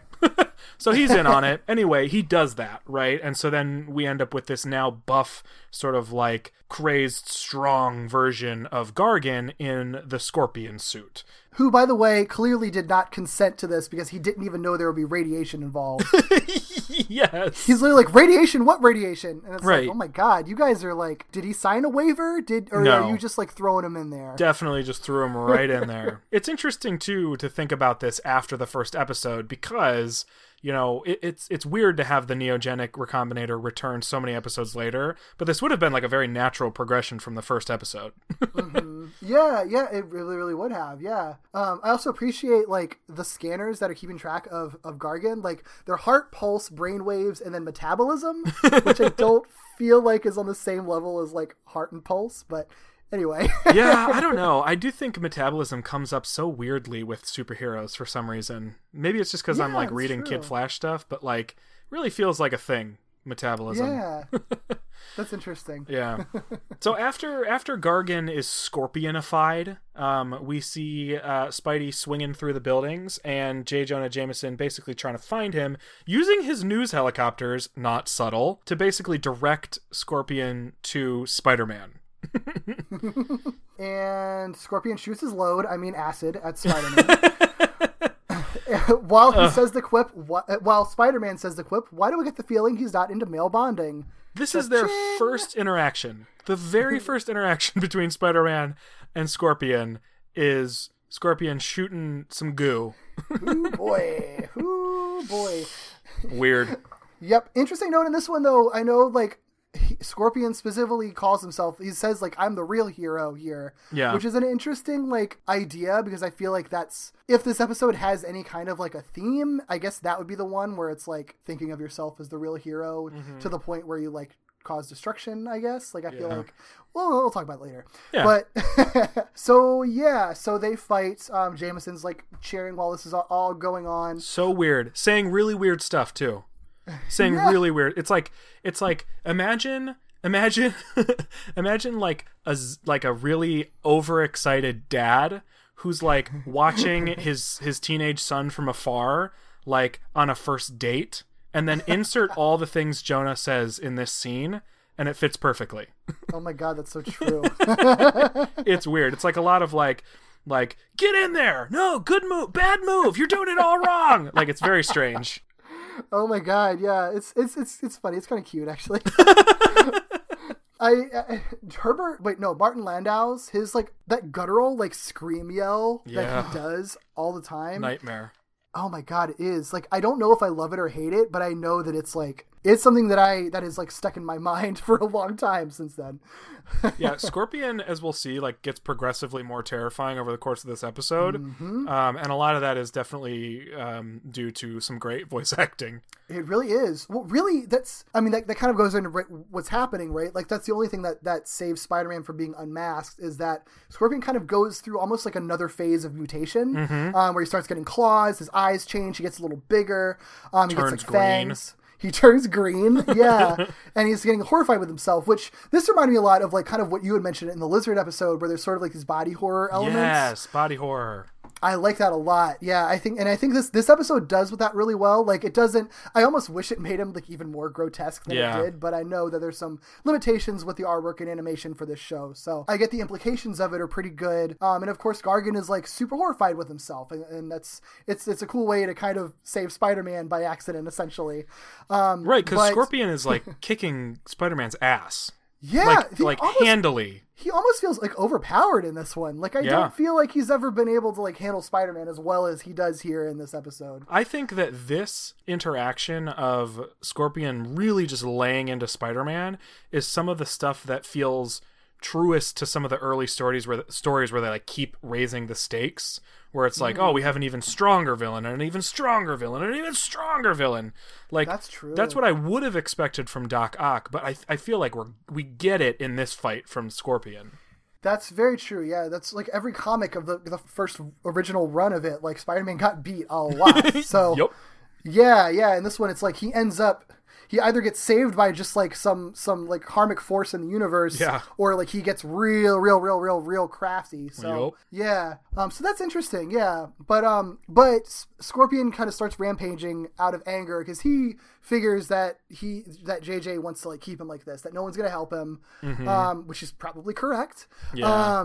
But I love that this prompts Jameson to admit to Robbie that like he was at fault for literally creating this monster. Yep. And again, he's like, I think he's on his hands and knees with the scene too. Oh, he is. Like, I'm pretty certain. Yeah, like this is great acting from Ed Asner.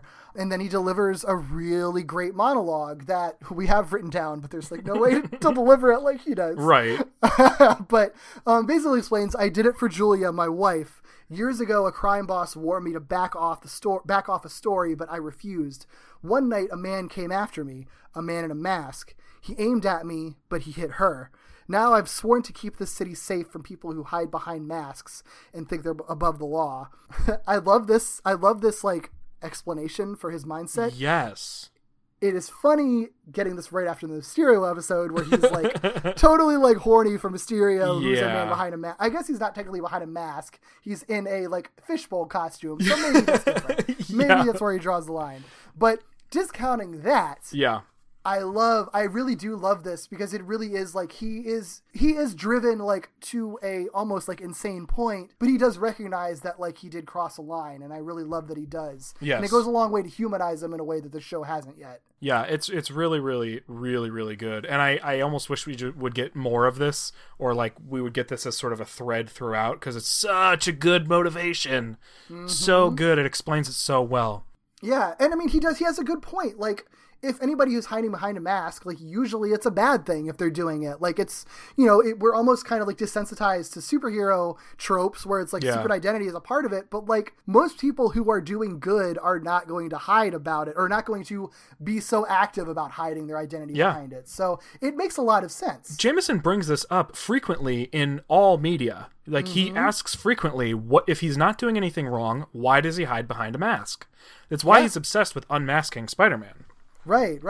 I also want to point out that if we pause this scene on the shooter, 100% that is Spider-Man Noir. Am I wrong? Oh my god, no, I think you're right. Yeah, because it's like the way they do the shadow and like the weird like eye hole things. He's in all black. He looks like he's wearing a trench coat. Looks like he's wearing some goggles, and he's got like a brimmed hat. All right, that's another note that I'm going to make to add to screenshot later. This is like very much that like convince me I'm wrong meme. Spider-Man Noir killed Julia Jameson. Did Spider-Man Noir, like, did he exist yet? I don't feel like he came out into the 2000s, right? Or am I wrong? I have no idea. But he would certainly have to time travel to get here. That is hilarious. Well, anyway, back to the episode. So we're doing such a good job of going quickly. I know. We're incapable. So, JJ and Scorpion, they both return to Dr. Stillwell to demand that he fix Gargan, but Stillwell, of course, is like, I can't, because of course this stuff is going to be permanent. The stuff that Matt Gargan did not consent to, of course that's permanent. Right? But I do like the callback to Dr. Connors that basically like Dr. Connors was right. Neogenics is too experimental. You shouldn't be using it. So, which is a valid point. Yep. Gargan, of course, kidnaps Jameson because kidnapping has to happen. Yes.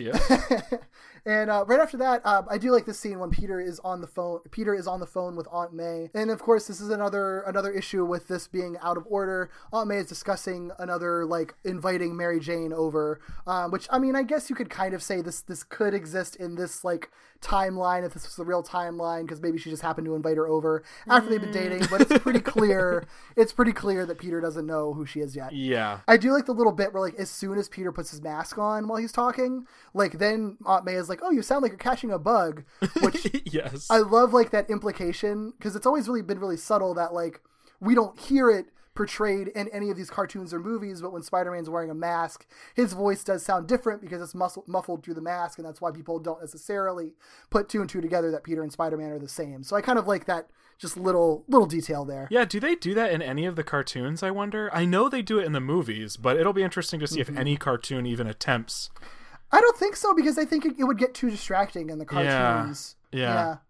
Well, as he's having this phone call, he sees Scorpion dash past with JJ in his grasp, and he follows them to Oscorp, where Scorpion has decided that he's going to use Oscorp radiation to change him back, because if radiation made him this way, radiation must be able to fix him.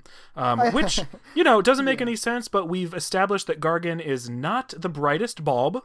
And so, he's going a little crazy, so I like it's just really simplistic. Like, I need one solution. I need radiation. We feel bad for Gargan, right? Yeah. Oh no. Gargan absolutely. is totally the victim in all of this. Yeah. He's given like a crap deal, and I don't think the show makes any bones about that too. Yeah. Yeah. Peter does see Scorpion and JJ Peter was able to see that happen. So Spidey follows them to Oscorp, and of course a battle commences from that point on. Yes. There's lots of science words that happen in this scene. There are. Spider-Man basically breaks down what like neutron absorbing control rods are and how that'll trigger a nuclear explosion. Don't know how accurate that is. Yeah, I don't know if that's real. I just have to believe it. Why not?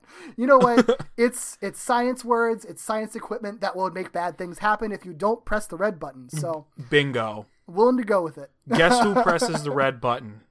Exactly. Scorpion hits the button. And a fight commences. And I mean, really, there's not a whole lot to this scene. No. I mean, I appreciate, like, I wrote down... Okay, so they figure out that basically Scorpion's, like, greatest weakness or whatever is that he doesn't like being called names. Yeah. Whatever. Sure. I appreciate some of the names that are being called. Jameson's penetrating names are calling him Worm, Insect, and Silly Sap. Spider-Man's names for him are Frog-Faced and, I quote, a 2-bit, no-account, second-rate, sewer-breath baboon with the brain of a pigeon and the face of an eel. It's very, like, vaudeville. You're like, you know what I mean? Fun fact, if you watch with the captions on, the insult doesn't include with the face of an eel. I noticed that. Not sure why. Yeah. Very weird. There are some like really interesting lines in this whole sequence though. There's like Spider-Man references like adamantium. Yes. There's also one that I literally had to Google because I'd never heard this before in my life. When Spider-Man and JJ, like, I don't know, they get like thrown together or something like that. Yeah. And Spidey like quips like, if we continue to meet like this, tongues will begin to wag. Oh yeah, weird. That's a real idiom. It just means like the papers are the tabloids are gonna talk about it, but not a thing that I've ever heard before in my life. And a weird thing to hear out of context. And a really weird thing, yeah. Spider-Man also references the Tick, which I think his cartoon was on at this time or had just been on. Yeah, that feels Fox like Kids. Something that was more relevant at the time. Although there's a Tick show now, so. Mm-hmm. Yeah, I think the Tick has always been like off and on been relevant, so he has a pretty big fan base. Yeah. Yeah. So, but other than that, he figures out calling him names is the greatest weakness. Gets that to get him electrocuted, so Jameson can hit the big red button and turn everything off and save the world from neutron radiation, whatever's. Yeah. But yeah, and I also, this is the scene where Jameson like almost directly like calls out Spider-Man as being the lesser of two evils between him and Scorpion, which is pretty much like the entire, like kind of the crux of what Spider-Man and Jameson's relationship is, right? Like that he hates Spider-Man until there's something even worse, and then he'll maybe like sort of temporarily support him to defeat the something worse, but then he goes right back to hating Spider-Man. So yeah. Spider-Man even sort of calls him out and says like, oh, you're saying nice things about me, but yeah, like you said, lesser of two evils. And then when all is said and done, Spider-Man, offers his hand for a handshake and says, things are going to be different now, right? And Jameson, like, slaps his hand away. Yeah. So it's, like, right there. Yeah. He just, like, hates him so much. He really does, yeah.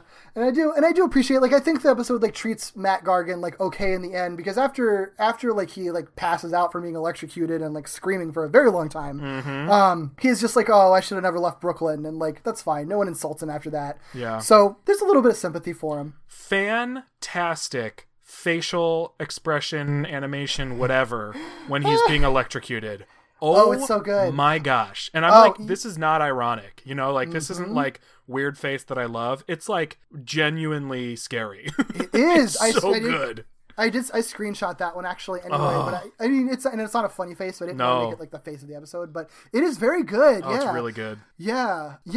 So the thing that I don't like about this episode, I think is kind of indicative in this scene, because I think it could have been very easily fixed, is this is a very like typical situation where Spider-Man / Peter Parker essentially creates his own problem. Like, if he hadn't been a super big giant extra jerk to JJ in that one scene, it may not have necessarily pushed Jameson over the edge to make all of this happen, right? Yeah. Except Peter never learns that. Like, he never knows that's why Jameson, like, ultimately decided to, like, cross that line and do this.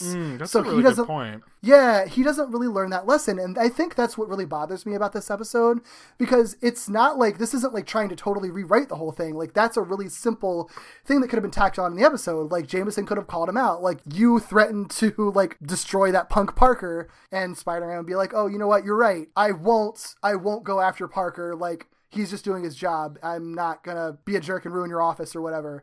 And then that would also kind of solve the entire issue of the connection between Parker and Spider-Man, because, like, whenever Peter gets photos of him for the rest of the series, then it's like, well, the only reason that that's working is because Spider-Man agreed to never hurt Peter Parker based on what happened in this episode. You know what I mean? Right. No, that makes a lot of sense. And it is frustrating that Jameson is the only of the two to take responsibility for the circumstance, because I appreciate him taking responsibility. It lands really, really well. So it would have been nice to be coupled with some Spider-Man / Peter responsibility there. Yeah, and it's not that I want him to, like, suffer all the time. No. Like, JJ was the real villain here, but Peter was still responsible, and I wish he would have recognized, like, this was not the right way to handle it. This was actually a very selfish way to handle, like, the Peter Parker secret identity situation. And, and it would have actually kind of gone a long way to, like, his character development and why, after this episode, he's not as, like, much of a jerk, because he recognizes that can cause problems. So, yeah, that would have been perfect. Ugh. Yeah.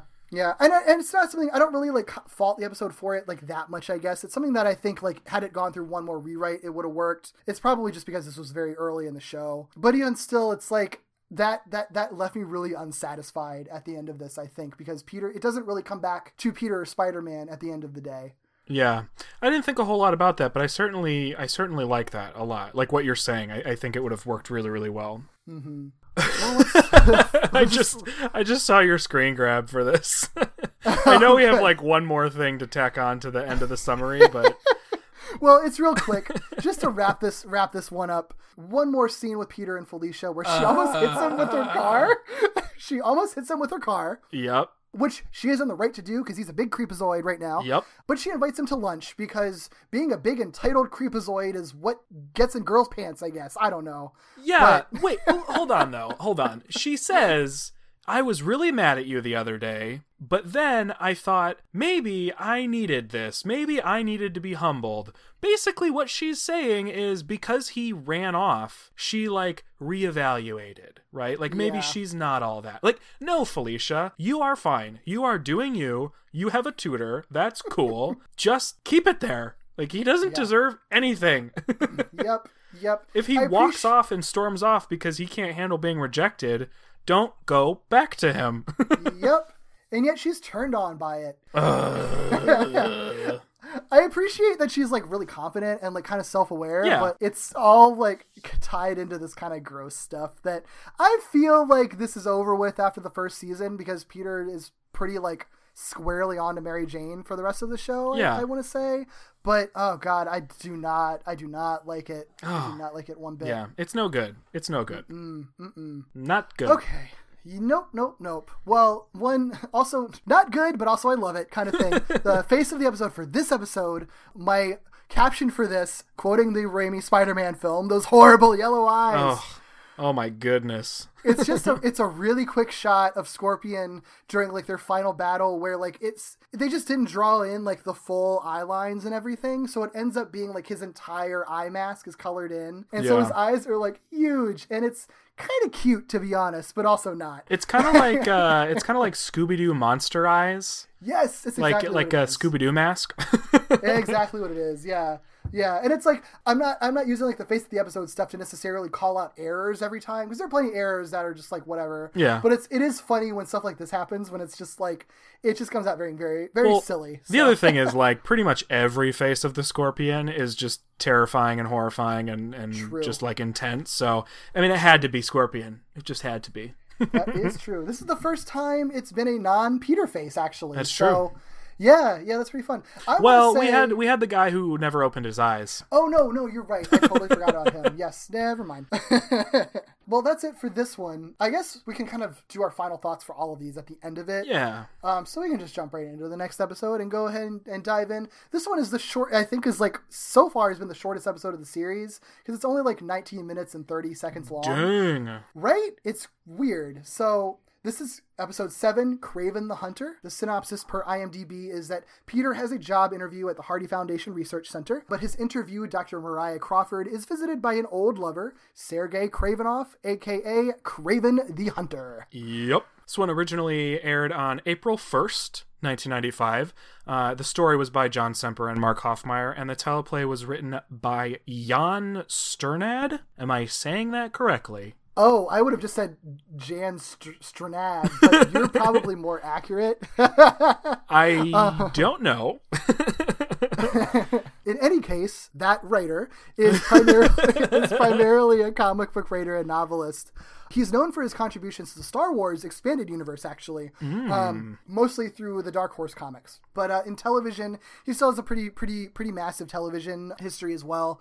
He wrote for a lot of Disney afternoon shows like Goof Troop, Darkwing Duck, Tailspin, a bunch of others too. He also wrote for X-Men, Avengers United They Stand, and I only put this in for us, but Sabrina the Animated Series. I definitely watched and enjoyed that series. I did too. Quite a bit. It was great. Yep. It was good. It was good.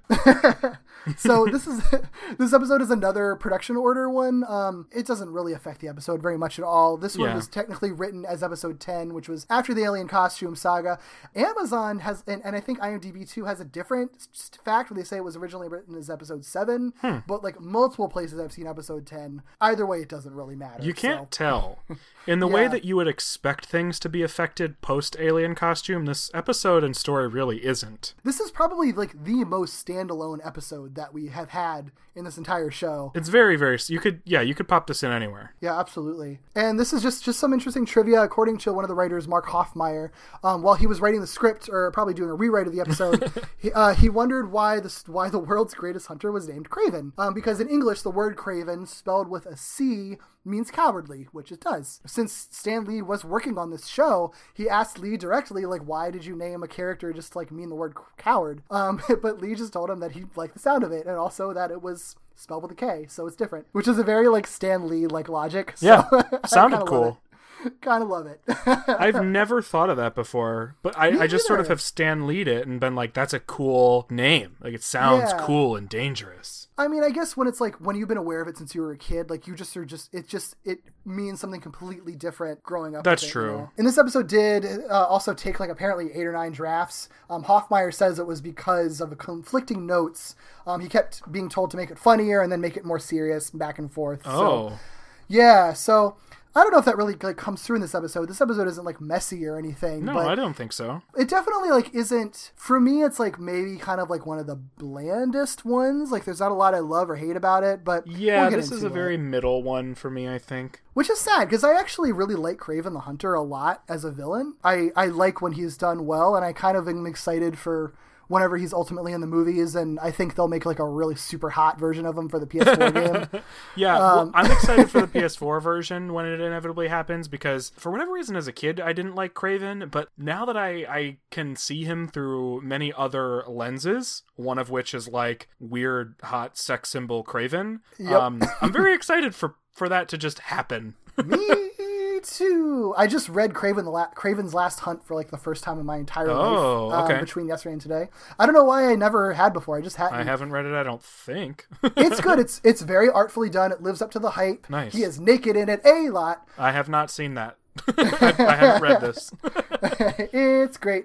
My only issue with it is that his chest hair is very inconsistent. Sometimes he's bare-chested. Sometimes he has chest hair. This episode, he has no chest hair ever at all, and it bothers me a lot because he's Russian and like a Hunter Wild guy. He should have lots of body hair. Well, Kraven is sort of like, he's just based on the way he acts and his sort of machismo constantly and the way he dresses, like he's supposed to be this sort of exaggerated, like almost comically masculine figure. So like it's very weird that he wouldn't have the sort of like characteristic 70s open chest hair, like just everywhere situation going on.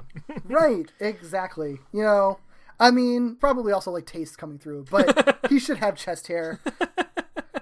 Look, lots of us are horny for Kraven. He's not even like, I'm not into like the chiseled like chested dudes, but there's just something about him. He just has such a great aura. Like, I was gonna say Kraven like doesn't do anything for me, and I still agree with you. Like it should be that it should be super chest hairy. Like come on, this is Kraven we're talking about. Absolutely.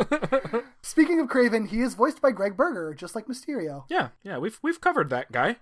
Yeah, it's interesting that he's like two main villains in the first season. Yeah, too. That is interesting because do they end up in episodes together? I believe they do, don't they? I think so. I don't know. I don't know if they do actually. I don't think they do. All right. We'll see.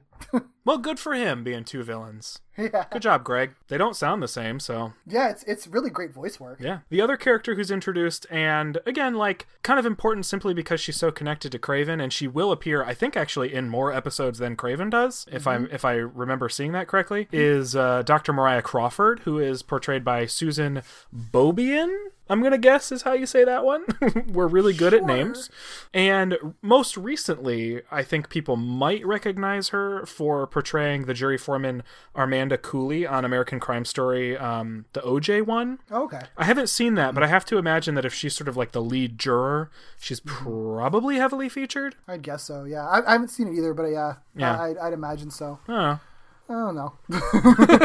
But I don't think I didn't recognize a whole lot of what else she was in. So it could just be on me, but I don't know that she's done a whole lot of stuff. Yeah. Which is sad because she's a really great voice actress. Yeah, she does a really good job.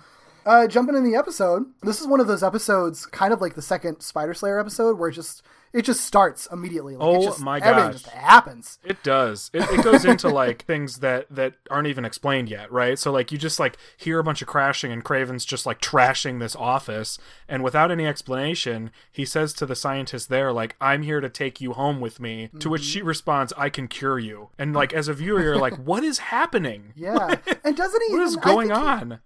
I wrote this down because it threw me off because he has a line where he's just like I don't know what the full one is, but he references like, are you going to give your heart to another man or something? He does. I don't know if it's immediately, but it's within this first scuffle. Yeah, and I don't understand what that's in reference to because that will occur throughout the episode, and it's never really explained. Yeah. Huh. Interesting. Yeah, because he says it later too. Okay.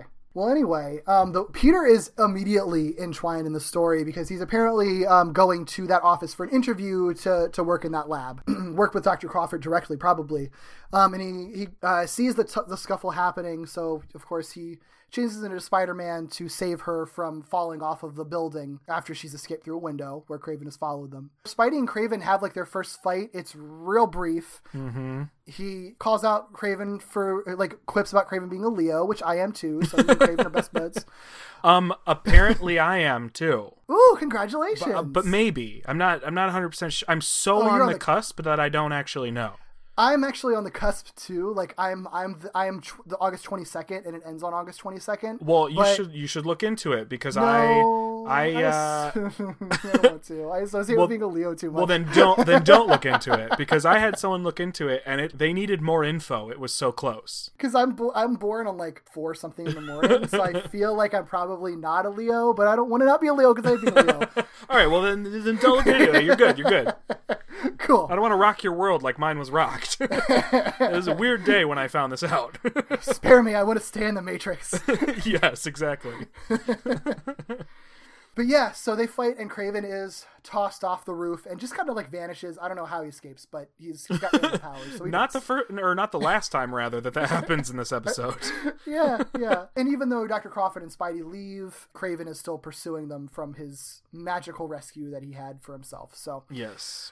When Spidey and Crawford sort of take off, this is where she sort of gives actual details on this Kraven character. She explains that she knew him as Sergei Kravinoff, who was not an African hunter, but a big game hunter in Africa who was descended from some kind of nobility. They don't really go further into that, but he's an important guy. Eventually they outlawed hunting, and so he became sort of a guide, like a wilderness guide, and that's how Crawford met him, because she hired him to guide her through the jungle to find one of her colleagues. Throughout this sort of like jungle excursion, Dr. Crawford and Kravinoff fall in love. So that's their connection. now I want to add that like one of the ways they show them falling in love is that they're just sitting around a campfire and like a cobra comes out at Crawford, and Kraven just freaking like he grabs the cobra and just throws it, and then they immediately start making out. Yeah. Like she is horny about that cobra being tossed. These are very horny episodes of the show. What could be more of a turn on to Dr. Crawford than Kraven grabbing and whipping a snake, you know? There's, again, probably a metaphor in there, but Yeah, it worked, whatever it was. Yep. Later in that flashback, it takes months, but after they eventually find Dr. Reeves, he apparently, like in his absence, had synthesized a miracle drug that could heal all wounds. Which, whoa? Right? Big deal. The side effect, of course, was turning Reeves into like a wild lion man, which his design is crazy. Like, totally bonkers. He has like Medusa, like from Inhumans hair. That's exactly what I was thinking. I was like, this is a male shirtless Medusa. Right. It moves on its own. It's very strange. So weird. Yep. So yeah, he does give Dr. Crawford like the last vial of that drug before he just kind of runs off with his lion friends and his like crazy Medusa hair. Because why not? And he's just out in Africa now, I guess. Yeah. Now she tried to chase after him. Big mistake because she's attacked by hyenas, which Kraven fights off. There's a big tussle. Kraven rescues her, but he's very quote-unquote wounded. Really all we see because of like S&P censorship rules is that his shirt's kind of torn. Yeah. I wish that they'd have at least done like those like, you know, those just like scratch lines and like dirt looking like lines that they'll put in like anime sometimes. Yeah. I don't understand why they didn't at least do that, because as it stands, like I understand that they can't show blood. Like I get that. That's fine.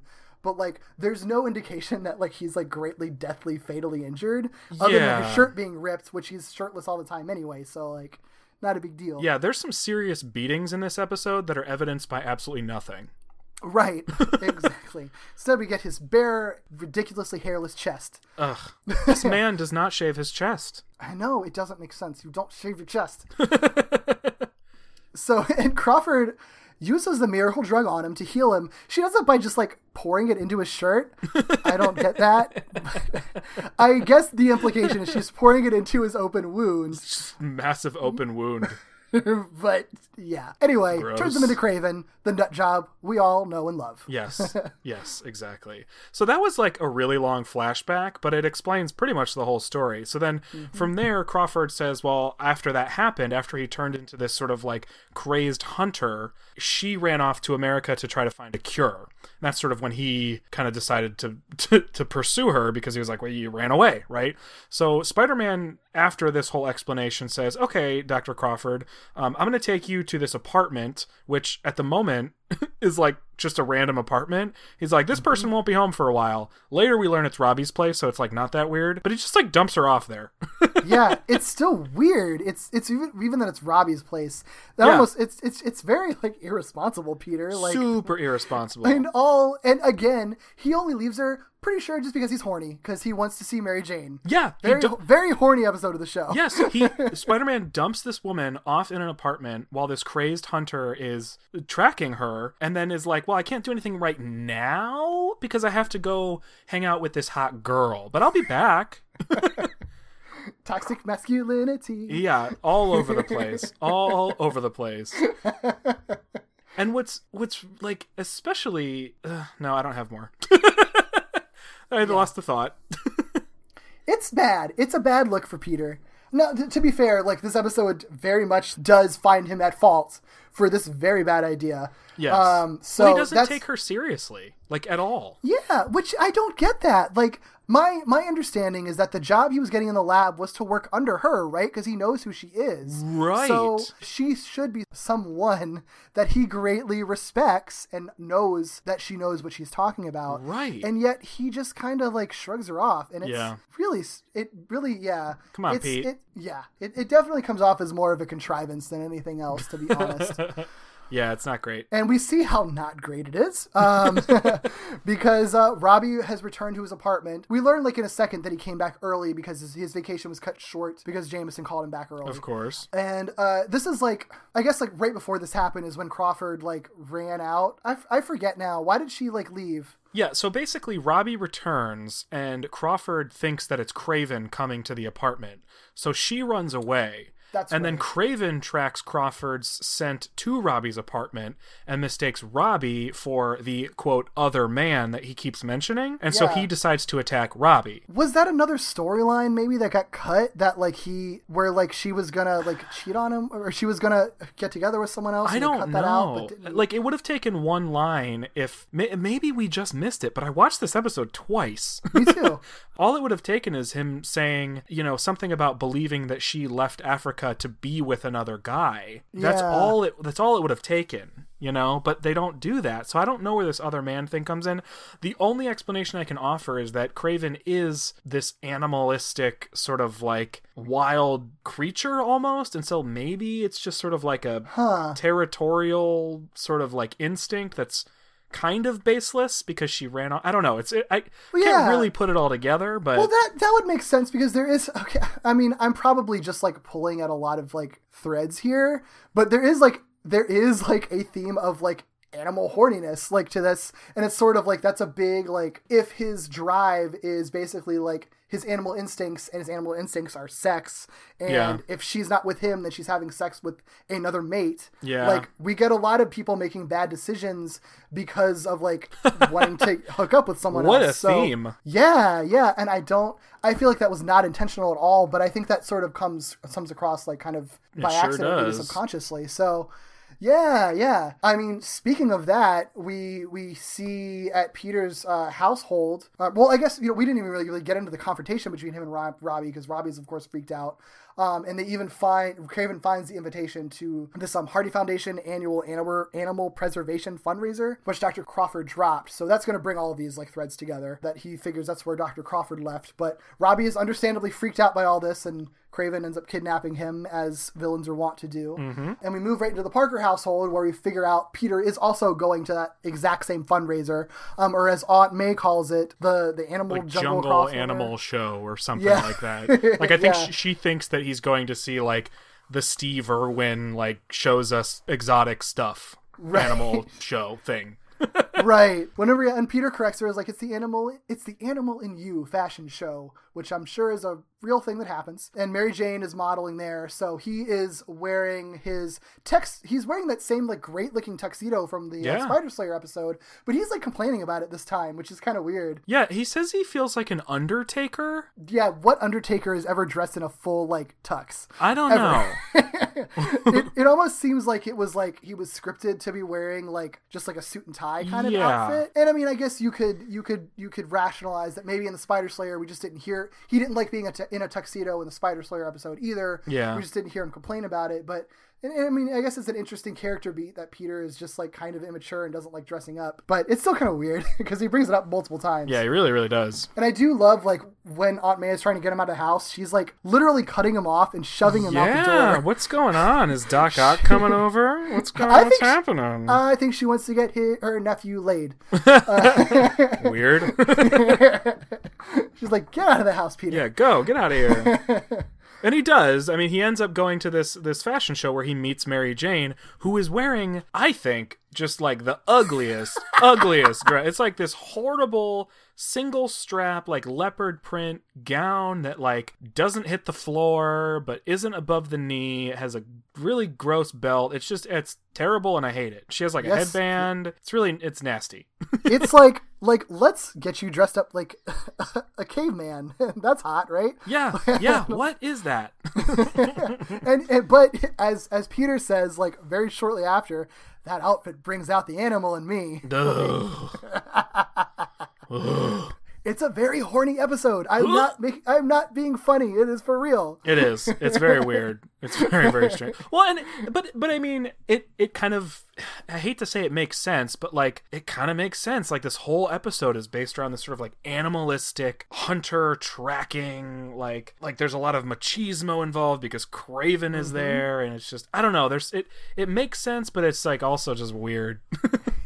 Yeah. It's just like it's like out of place. Yeah. It's almost like something that needs to be like all in. Like it needs to just be like 100% or not there at all. And because it's a kid's cartoon, it can't be 100%. Yeah. So everything that comes across is just sort of like, ugh, like that was a little weird. Yeah. I get shades of like, there's a lot of like Buffy episodes that are like, this episode is 100% about sex. It's not even a metaphor. It is 100% about sex. Yeah. And like, that's fine. But like, you can't do that here. So it's like, you shouldn't really do it at all if you can't do it. Like, there's one thing to have like little innuendo here and there, and maybe to have like occasional like underlying like metaphorical themes like very subtly, but like it's so weirdly overt in just random places in this episode. A little weird. Yeah. Well, at the event, you've mentioned Peter's weird comment. After Mary Jane models her super gross gown, Kraven ends up crashing the fundraiser, and before Peter notices this, he runs into Felicia and apparently didn't realize it was a Hardy Foundation event. So now he's like, oh no, Felicia and Mary Jane are here and everybody loves me. What do I do? Well, we don't care because Kraven ends up crashing the whole thing, causing a whole ruckus. And so Peter runs off, once again irritating all of the women in his life. Of course, yep. I like when Kraven enters and there's a lady who's like, look, it's the guy from Cats, which none of them look like that. None of them look like that. It's funny, but also, how dare you? Yep. I hate Cats so much. Not like the animal cat, but like the show Cats. How dare you? Interesting. I don't love it, but I'm very interested. Not of this podcast because it's already too long, but I'm interested to hear your thoughts on Cats.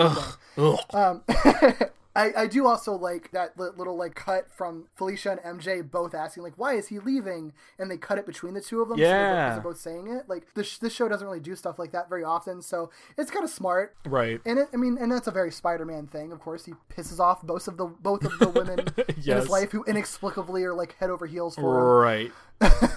Yep. Spidey does confront Kraven after this. They have a little like kind of mini fight.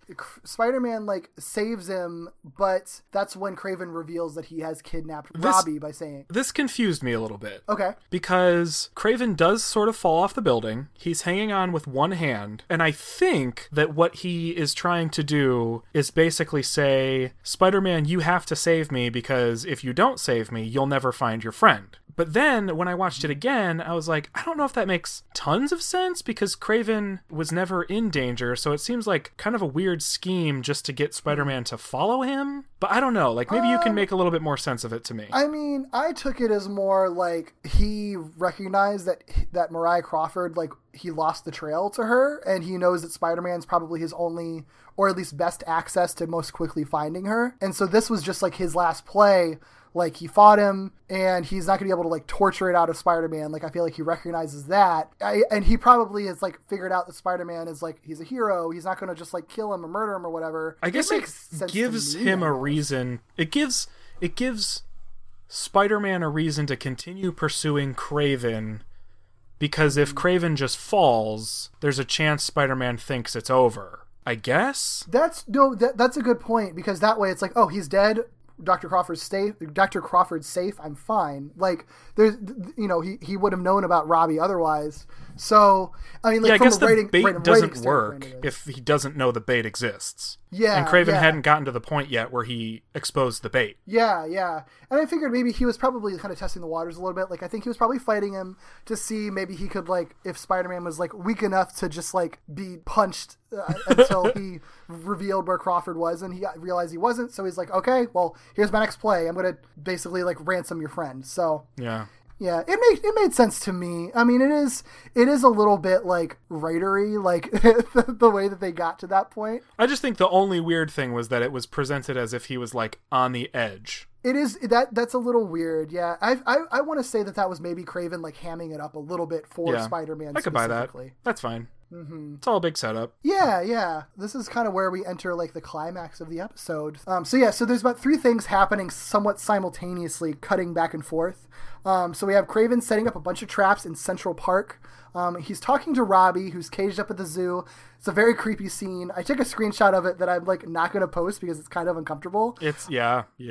But yeah, again, more like sexual implications here. Yeah, very strange. With how he gives him water. But yeah, and I do like that kind of interaction because Robbie's just like, dude, what? None of this makes any sense. Like, what Robbie's is even so happening? confused. He so is, and for good reason. Oh yeah, he's had no explanation for any of this. Yeah, and and Craven does this thing. It's kind of cliche, but like they're comparing like the real jungle to the concrete jungle, and the rules are the same. Blah blah. Whatever. It's the same thing that like Mean Girls talked about too. Like it's a cliche thing, but it works here. It works for his like mindset. At the same time, Crawford is working on a cure in a random lab that she is with her friend Paula, I guess, and. Using her lab and testing the cure on rats, and it works. So it sounds like she's like going from lab to lab. Oh, she like starts at one lab and then calls to like this Paula person and is like, "Can I use your lab?" And then she like leaves and goes to Paula's lab. I don't know. I didn't catch that. So I don't know if she's like going from lab to lab to avoid Craven, but she definitely starts in one lab and ends in another lab. Yeah, there's a lot about this episode. This is kind of unclear. Yeah. Well, at the same time, Spider-Man's searching the city for Crawford. He's literally going to like every single lab in the city, which doesn't seem like the best approach, but what else are you going to do? He does realize that he's taken the wrong approach. He's like, I'm letting Craven call the shots. That's it. I must hunt the hunter. And that's when he sees there's a sign on a bus for the zoo. The sign specifically says, "You belong in the jungle," and it's like an awkward picture of a lion. Weird ad. Just saying. Yep. But that sparks him to realize that Craven's probably at the jungle. Yeah. Or probably at the zoo. Sorry, not in the jungle. He's probably in the zoo in New York. And so that's where we end up, and that's where we have our final fight sequence, which Craven has put a bunch of traps in the zoo. One thing I kind of that bothered me is that like one of Craven's traps is literally like explosives that he sets off with a remote control, which seems a little bit too high tech for like his aesthetic. But yeah, well, it also requires him to. He can't just lay in wait while traps go off. He has to activate them, which seems strange. Yeah, and it's for hunting in the way that he does. It's completely unnecessary too, because there's plenty of other like understandable, like jungle-y, typical cliche traps. Yeah, like, snares, tripwires, pitfalls, all that stuff. It almost was like they got a note like, oh, this episode has literally no explosions. Can you just add one in it? Because we need an explosion in every episode. Yeah, maybe that was it. More explosions. No blood, but lots of explosions. And it's here that Spidey realizes his web shooters are damaged. He references a fall. Which fall is he talking about that damaged his web shooters? I'm not 100% sure. I guess it would be the one when they're fighting outside the fundraiser? When but did he not fall web out swing? the window? Did he not web swing like all across town, looking through labs all the way to here? Like you feel like you noticed. Well, he falls into a trap, so maybe that's where it happens. Oh, that I don't remember which trap it is, but I think it might have been just like a fall trap or something. And I don't know. Yeah. But I know he hits a trap like pretty immediately. Okay, that's fair. And, I never mind when they completely like damage his web shooters just to kind of up the stakes a little bit. Yeah. Like that's fair. Yeah. And he still has one. It's just so it's a unique way to handle it. Yeah. Yeah. So he does eventually find Robbie, and there's also lots of animals around that are attacking. Yeah, not only are there like Kraven traps between him and Robbie, there's like hostile lions and crocodiles And who are rhinos, somehow too. like united against Spider-Man. Yeah, it's kind of. It seems weird. For, like, I mean, it makes sense for this episode, I guess. That it seems kind of weird. I guess because we're so used to Spider-Man fighting like robots in the city, like so. It's like when he's just fighting lions and rhinos, Yeah. like it just seems odd. I'm But going that's probably... to pretend that the traps that Kraven uses release some sort of like pheromone onto Spider-Man that make these animals attack him. I like that headcanon. I'm just going to accept that as fact. Yeah, that seems fair. Seems to like me. something Kraven would do. that actually makes a lot of sense. Yeah. Another thing I do like about this episode, like, okay, so when you're dealing with like African stuff, like doing those African drums, very cliche. But considering this show pretty much has just like a stock soundtrack that it uses all the time, the fact that they differentiated it, I appreciate that a lot. I really enjoy the music in this episode, probably just because it's different, like you said, but I just really enjoyed it. yeah, and I think it's handled really well because it's not all the time. It's just it's very specific moments that'll kind of amp up that African drum sound. I also don't think. And I do appreciate that they don't overdo the African element of it. It's simply that he hunted in Africa, and so that's what it was. You know what I mean? Like they don't, I don't know. They don't make it weird. They do a good job of not making it weird. Great job. Yeah, because it could definitely a white guy like hunting in Africa and friends in Africa that could get a little problematic, and it doesn't. I don't think it ever really rides that line. So it's good. So they're fighting, lots of animals running around. Crawford does eventually arrive, but of course she sets off one of Kraven's traps in her haste. It's a big like jet of water. I love her scream when that happens, like when she's shot with the water. It's so good. Just like a really good scream. It's a very good scream, yeah. It launches her into a lion's cage. Of course.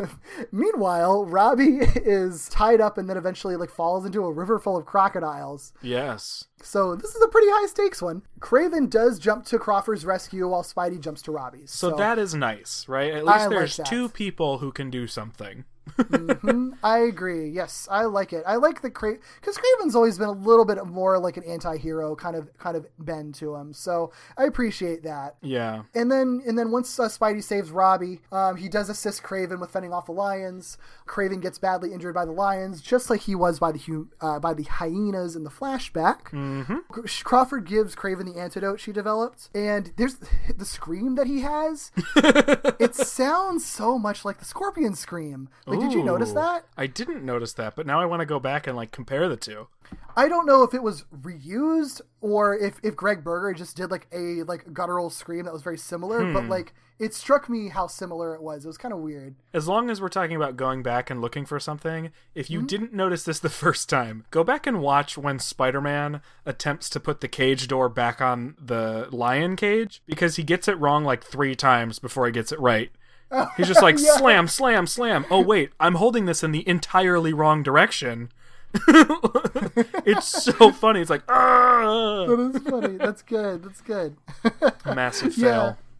So yeah, I mean that's pretty much it. Like, and I do appreciate like Spidey does apologize to Robbie, who still honestly has no idea what's going on, and I don't know if he ever gets it explained to him. Probably not. Probably not. And he's just like, all right, well, I just went through a severe trauma, but that's cool. Robbie strikes me as the kind of guy who, like, once it's over and he's not in danger anymore, he's like, I'm just happy I'm alive. Like, let's bring on tomorrow. Yeah, he's pretty down to earth, dude. It's not well. Yeah. So the episode ends. Kraven has been cured. He's back to his normal hot self again. He's still wearing the same clothes, though. Yeah. I mean, maybe he just didn't bring a change outfit. And could be it. It's probably comfortable. I mean, that looks comfortable. I guess. But yeah, he tells Crawford he's feeling human again. Meanwhile, Spider-Man is lamenting that Mary Jane and Felicia will probably never speak to him again. Rightfully poor entitled little so. boyfriend. Rightfully so. We don't get any kind of epilogue with them either, which is interesting because we do in every other episode. Yeah, he just swings off into the sunset. Yeah, and there's that really awkward like tacked on line where he's like, "Stick a fork in me, I'm done." There's a really weird like music stinger. It feels very like just like stuck on the end of it. It's kind of weird. Yeah, it's very weird. Yeah. Anyway, I have two. This episode didn't have like very many like awkward faces. I feel like I picked out two that I liked that aren't like the best of the best. There's the one when Peter is like talking about Mary Jane brings out the animal in me because he's getting all hot and bothered by her. Yeah. It's not a very good screen cap. It's more for like the scene itself because he's literally tugging at his collar about how hot she is. Right. And the way, like, in the screen cap, it looks like everyone's staring at him while he does it. So that's kind of fun. Everyone's onto you, dude. Yeah, I think the faces were kind of hard to find in some of these 3 episodes. Like, I didn't have any that stood out to me immediately the first time through, so I had to, like, specifically watch for them the second time. Yeah. Really, if I were to pick one, it would have been the one with Robbie and the water bottle, but I'm not going to put that one because that one is uncomfortable as hell. Yeah. That one's not going up anywhere. Nope. That's private. That's for us. Also, there is the clip. Again, it doesn't really show up very well in screen cap, but I love the animation. When Kraven tackles one of the lions, it looks like its eyes get like really big and it looks like super shocked. Yeah. When he flips it over. And it's adorable. It's very like cartoon animal face. It very much is, yeah. Which is, it's fun. Yeah. It's like, oh gosh, fun. I'm getting body slammed. What's happening? Yep. Understandable. Yeah. But yeah, not really a whole lot of interesting faces. I kind of feel like maybe at the end of the season, like at the end of each season, we can maybe, if we have enough like followers that are paying attention, like do a little like bracket and like vote on like what the face of the season is. The tournament of faces. Yeah. Yeah. I like it. Yeah. So we'll see how that goes. So how would you rank these episodes? We sort of alluded to how much we liked them, but we haven't really put them in any sort of order. Yeah, it's not so that we have to, but why not? Well, yeah, but I think I can pretty easily because it's interesting because we put this cluster together, even though this is probably going to be a way longer podcast than we anticipated. We'll timestamp, which if you're at the point in the podcast where you're listening to this, like the timestamps don't matter anymore, but we will. Yeah, I mean, we wanted to do like cluster episodes sometimes because we are bi-weekly and we didn't want it to take forever getting to one show because there's so many great Spider-Man shows to get to. So this cluster was put together because they are all just like one-off filler ones, right? Yeah. But it's interesting when watching them how different they all are and how differently they handle things. I would put Mysterio as my number one for sure because it is so fun, it's so silly, it is very self-aware, and it's kind of unlike any other episode of the show, I feel like. With how self-aware and funny it is. Yeah. I would probably put Kraven as number 2, but kind of like a much lower number 2. I like Kraven a lot, and I think like the character's fine, the episode's fine, it's just fine. And I do think like the animation I feel like in this one is kind of the worst it has been so far because there's definitely a lot of like recycled bits in this one. There's a lot of those bits where they're kind of like slowed down frame rate, and I don't know if this was just like an artifact of how Amazon is, but some of the shots were even kind of blurry, so it just seemed like kind of a more hastily together like low quality episode, but it was fine, it was okay. Scorpion episode, like I want to like it more because I really love how it humanizes Jameson, and I'm totally down for any episode that has a lot of focus on him, but I don't know, I think it was just the stuff that we talked about where it just doesn't feel very satisfying, and everybody's just kind of a jerk in that episode, and it just kind of like, I didn't really feel like I had fun watching it, even though there was a lot of stuff I liked in it, so yeah, and I think maybe a part of that, again, it's a product of almost like how the first episode felt like it was a first episode and had some writing problems from that were excusable. I think the Scorpion episode maybe is excusable for that because it was early in their writing process, but I don't know. It didn't do it for me. Yeah, I think the Mysterio one is definitely my favorite out of these 3. It's one of my favorites that we've seen so far. I don't know if it's 1 or 2 overall, but it's definitely way up there just because it's so much fun. I struggle with the other 2. I'm not sure which one to put higher. My initial sort of just like how much I enjoyed them, I think I would put Scorpion 2nd and Kraven 3rd. But I also I agree that some of the stuff that happens in the Scorpion one is is just like really off-putting. But I don't know. It didn't like hurt my enjoyment of it though. Sure. So I don't know. I might just like the Scorpion a lot. Maybe that's what it is. But so the body horror stuff was cool. Yeah, I do admit there was probably more substance in the Scorpion episode, because the Craven one is just kind of not boring, but like there's not a lot to it other than like that weird theme of like sex going on. Yeah. In the bottom of everything, there's not really a whole lot to it. So I think that's what it comes down to. I think it's just a matter of what kind of story is being told, and I think I lean more towards the Scorpion story that's being told, even though it has more off-putting stuff to it, and I'm less interested in the Craven story. So I think that's where I'll land. I think I'll land on Mysterio, then Scorpion, then Craven. Sure, that's fair. Yeah. Yeah. We still haven't had anything as bad as Return of the Spider Slayers. Nope, so I'm nothing's cool topped it yet. Oh, also, what episode are we on here? We're on... This is 7? Was that the last one that we covered? Okay, Yep. So I made a prediction that we would get, I think, 6 episodes in a row where web cartridges are mentioned, and in the 7th, it wouldn't be mentioned. I think I lost that bet. Yeah, because, well, okay, so he definitely mentions it in Scorpion. I'm pretty sure he mentions it in Mysterio too, I think. So the question is, does he mention his web cartridges in episode 7? He mentions his web shooters. Yeah, but he doesn't mention web cartridges. He really, like, is this the episode where he's like, web shooters, I love you? But even then, it's still not web cartridges. He says one of these episodes, he says, web fluid, I love you, and then kisses his web shooter. I think that's the Scorpion one, actually. Weird. I think that's one he's, yeah. So, well, maybe too close to call. Yeah. I mean, if we expand it to saying either referencing Yeah, I web definitely shooters lost the bet. or web, yeah. Either way, he references them a lot, which was the point. Yep.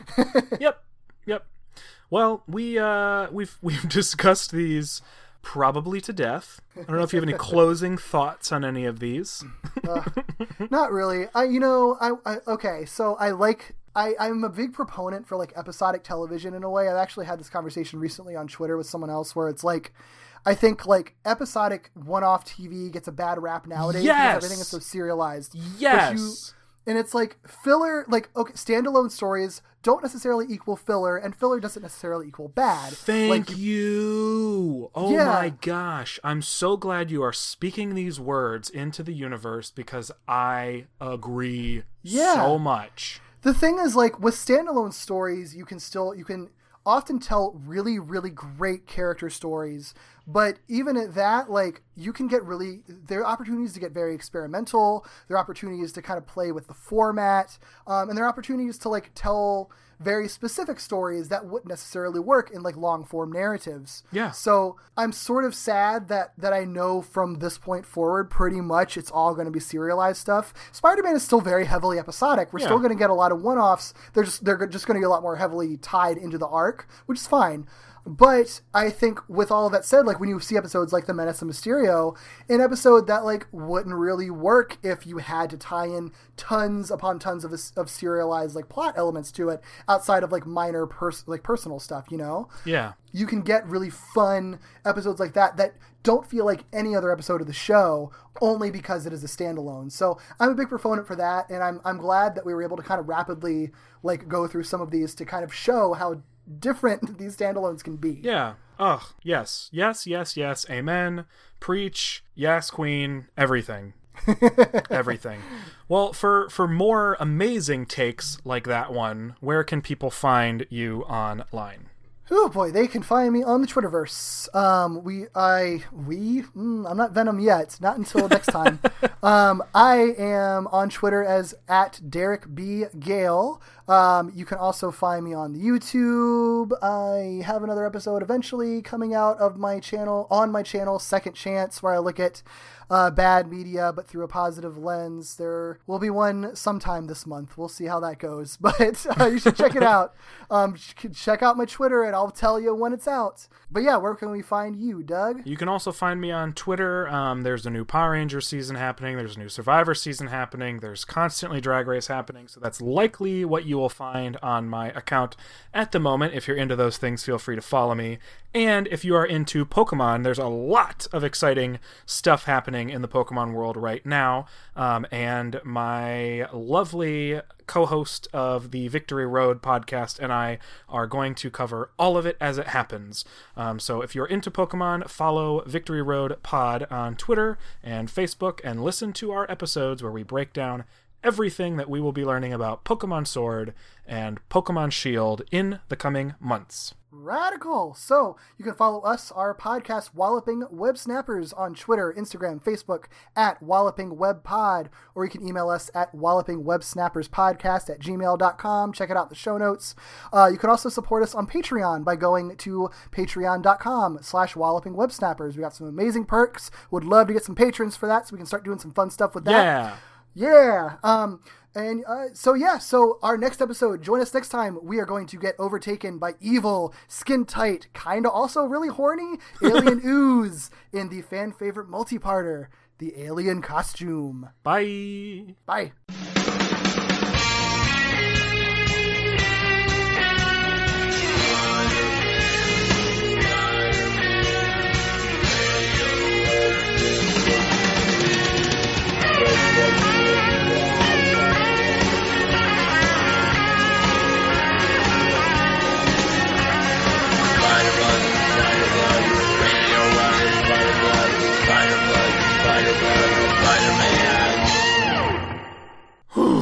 Goodness. We did it.